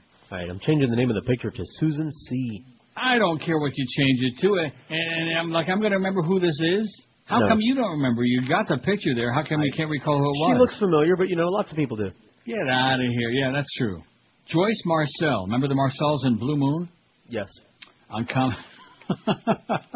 Oh, I got news for you. If they can put on a 24-hour tailgate party, I think I'm playing music all next week. There you go. Blue Moon and Marcel's. Joyce Marcel says, as the world passes us by, she says, sometimes I feel like life is passing me by. Watching the wealth of our nation as well as the blood and body parts of our soldiers poured down a rat hole in Iraq is not the only thing that grieves me. It's that we hardly notice as the world passes us by. We are led by reactionaries who see the world as it was in 1949 when America was the last standing nation. Or maybe as it was a century before that during the time of the robber barons. Who knows what they really see? Meanwhile, the euro has surpassed the dollar in value. It's been this way almost from the day it was founded. China, which holds the paper on America, is now the world's fastest growing economy. India is number 2. Moribund America, however, slides deeper and deeper into debt. We have no jobs. We make no things. We make no capital investments in our future. Our housing bubble, which has sustained the economy for years, is bursting as I write. The only analogy, and I'm not the first person to make it, is that we are behaving like drug addicts and our drug is oil. We live in constant denial. We've cashed in all our assets, borrowed from everyone who will let us, robbed our parents' wallets, and now we're breaking and entering to get our daily fix. While we head for the gutter, the future is galloped past. Last week I saw this new reality at Saratoga Racecourse. When it comes to my love of horse racing, I may be an anachronism. Americans as a rule are not interested in the sport. Most daily newspapers no longer have full-time turf riders. Not even the Boston Globe or the New York Times print daily racing charts. Legendary racetracks are being turned into housing developments. Even Saratoga, Aqueduct, and Belmont are up for grabs today because the New York Racing Association is on the verge of bankruptcy. It's not that Americans don't like to gamble. We seem to like gambling more than anything else except eating in cars. We even use lotteries to fund our schools. But it's football and poker on television and the Internet and Indian casinos that are the draw. America has had a sterling history with thoroughbred horses and world-class races. The Kentucky Derby, the Preakness, and Belmont make up the Triple Crown. America took notice when magnificent Barbaro broke his leg in the Preakness this year. The 137th running of the Travers will be held at Saratoga, or was held last Saturday, and the prestigious Breeders' Cup will be held at Churchill Downs November 4. We still have magnificent horses here, but at the Saratoga meet, the Maktoum family, owners of Discreet Cat, Ashkel Way, Incriminate, Henny Hughes, and the amazing Bernardini, walked away with nearly all the stakes races. Another of their horses, Jazil, won the Belmont Stakes. When Bernardini won the Preakness, he gave the Maktoums 2/3 of the Triple Crown, and Bernardini tops the family's Breeders' Cup team. Their horses have already won most of the major races in France, England, and Ireland. You might not have heard of the Maktoums. The head of the family is Sheikh Mohammed bin Rashid Al Maktoum, 57, sometimes called Sheikh Mo. Sheikh Mo, who rules Dubai and is the vice president of the United Arab Emirates. This year, Dubai briefly entered America's consciousness when one of its government-owned companies tried to take over port operations in several major U.S. cities. America woke up for a moment at the thought of Arabs running its ports. The Dubai Ports World tactfully withdrew its bid, and America rolled over and slipped back into its drugged-up sleep. In Dubai, however, population 240,000, nobody is sleeping. Sheikh Mo, a poet, statesman, and passionate horseman, is presiding over a construction boom that will turn his country into the New York of the Middle East. Time magazine, which this year included the Sheikh's list of the 100 people shaping our world, calls it urban planning on a cosmic scale, a blossoming financial center, regional headquarters for global brands, mega shopping malls, amusement parks, a world-class airline, and an airport to go with it, luxurious hotels that play host to 7 million tourists a year, and the world's largest man-made islands. Add to that a world-class racetrack and the recent groundbreaking for the world's tallest skyscraper. The Maktoums have stables in England, America, and Dubai, and set a record this year by spending $16 million at auction to buy a single untried 2-year-old colt. Instead of trying to return to the lost glory days of the Ottoman Empire, the Maktoums are creating Dubai Inc. and racing full tilt into the future. China, India, Singapore, many other countries are doing the same. What is America doing? Squandering its money, its history, its democracy, and its blood in the Middle East. While people in other countries learn to speak 2 or 3 languages, America still has vigilantes on its borders trying to keep out anyone who doesn't speak English. I'm getting choked up about it. Instead of welcoming the immigrants who are already here, it tries to demonize them. Artists, students, and intellectuals find it difficult to get visas. Time for a drink. They go to other, more welcoming countries instead. Many of us have been living with pain during the past few years. We love this country, both the greatness and the promise of it. We love the way every new wave of immigrants has come here to make a better life and has made everyone else's life better as a result. But it seems that now openness and opportunity are gone. America is becoming a moral, cultural, religious, and intellectual backwater, a banana republic without a hope or a prayer of catching up to the fascinating new world which is flourishing without us. How do you like that? Doobie, doobie, doobie. All right. Sheikh Mo. Never heard of him no mo. Joyce Marcel, freelance writer and columnist in Vermont. And in the meantime, they're helping governments reclaim full sovereign control over their... Now, you think it's just a coincidence that every time I put the audio on when he's speaking, he's fumphing and fumbling about, or is that just part of the course? Yeah, it's a coincidence. Oh. In other words, I could put it on any time during his speech and he'd be doing the same thing. It's a coincidence. Is that what you're trying to say? When you put it on the Weather Channel, to talk about the weather, yeah. Why do you hate America so much? We're going to put you back on that rubber raft and send you back to Fidel to nurse him back to health. Right. He's looking like he's ill, by the way. Of course, if you lost 41 pounds. I'd be half my weight. 1,309 votes. Elion, by the way, says he's doing just swell. And he's not coming back to visit Maris Greasy ass or the rest of the drunken family. How do you like that? Had some real issues, that Miami family, huh? Mm-hmm. 156 at QM. Now, I'm thinking to myself, the NFL season, I heard that promo we had or whatever that spot was before. What was it? Well, whatever it was. Starts Thursday night. Now, who is it that's playing again? Miami and Pittsburgh. Oh, the Dolphins. That's the right. Dolphins and the Steelers without Ben Roethlisberger. Game 1 kicks well, off I'm thinking to myself, since the opening game of the Dolphin season is Thursday, how about a 48-hour marathon tailgate party?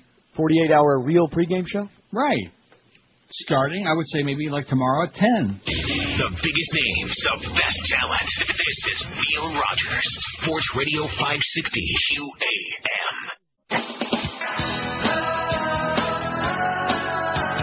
All right. Teenage girl, she was working at his private firm. I'll bet her mama never told her why to never work for an older guy. 'Cause he'll try for a teenage girl, making passes at her while she works. It's not like Christy used to washed up peg. Now he's looking like an old dirtbag. Oh, what a drag. When Christy found out, he knew he was through. And with the press and the lawyers, he's screwed. He said he's not the scum, maybe dumb, having fun with a teenage girl. Teenage girl, wanna get it on with a teenage girl. A teenage girl, got the stuff on, thank you, teenage girl. A teenage girl. Bye, bye, bye.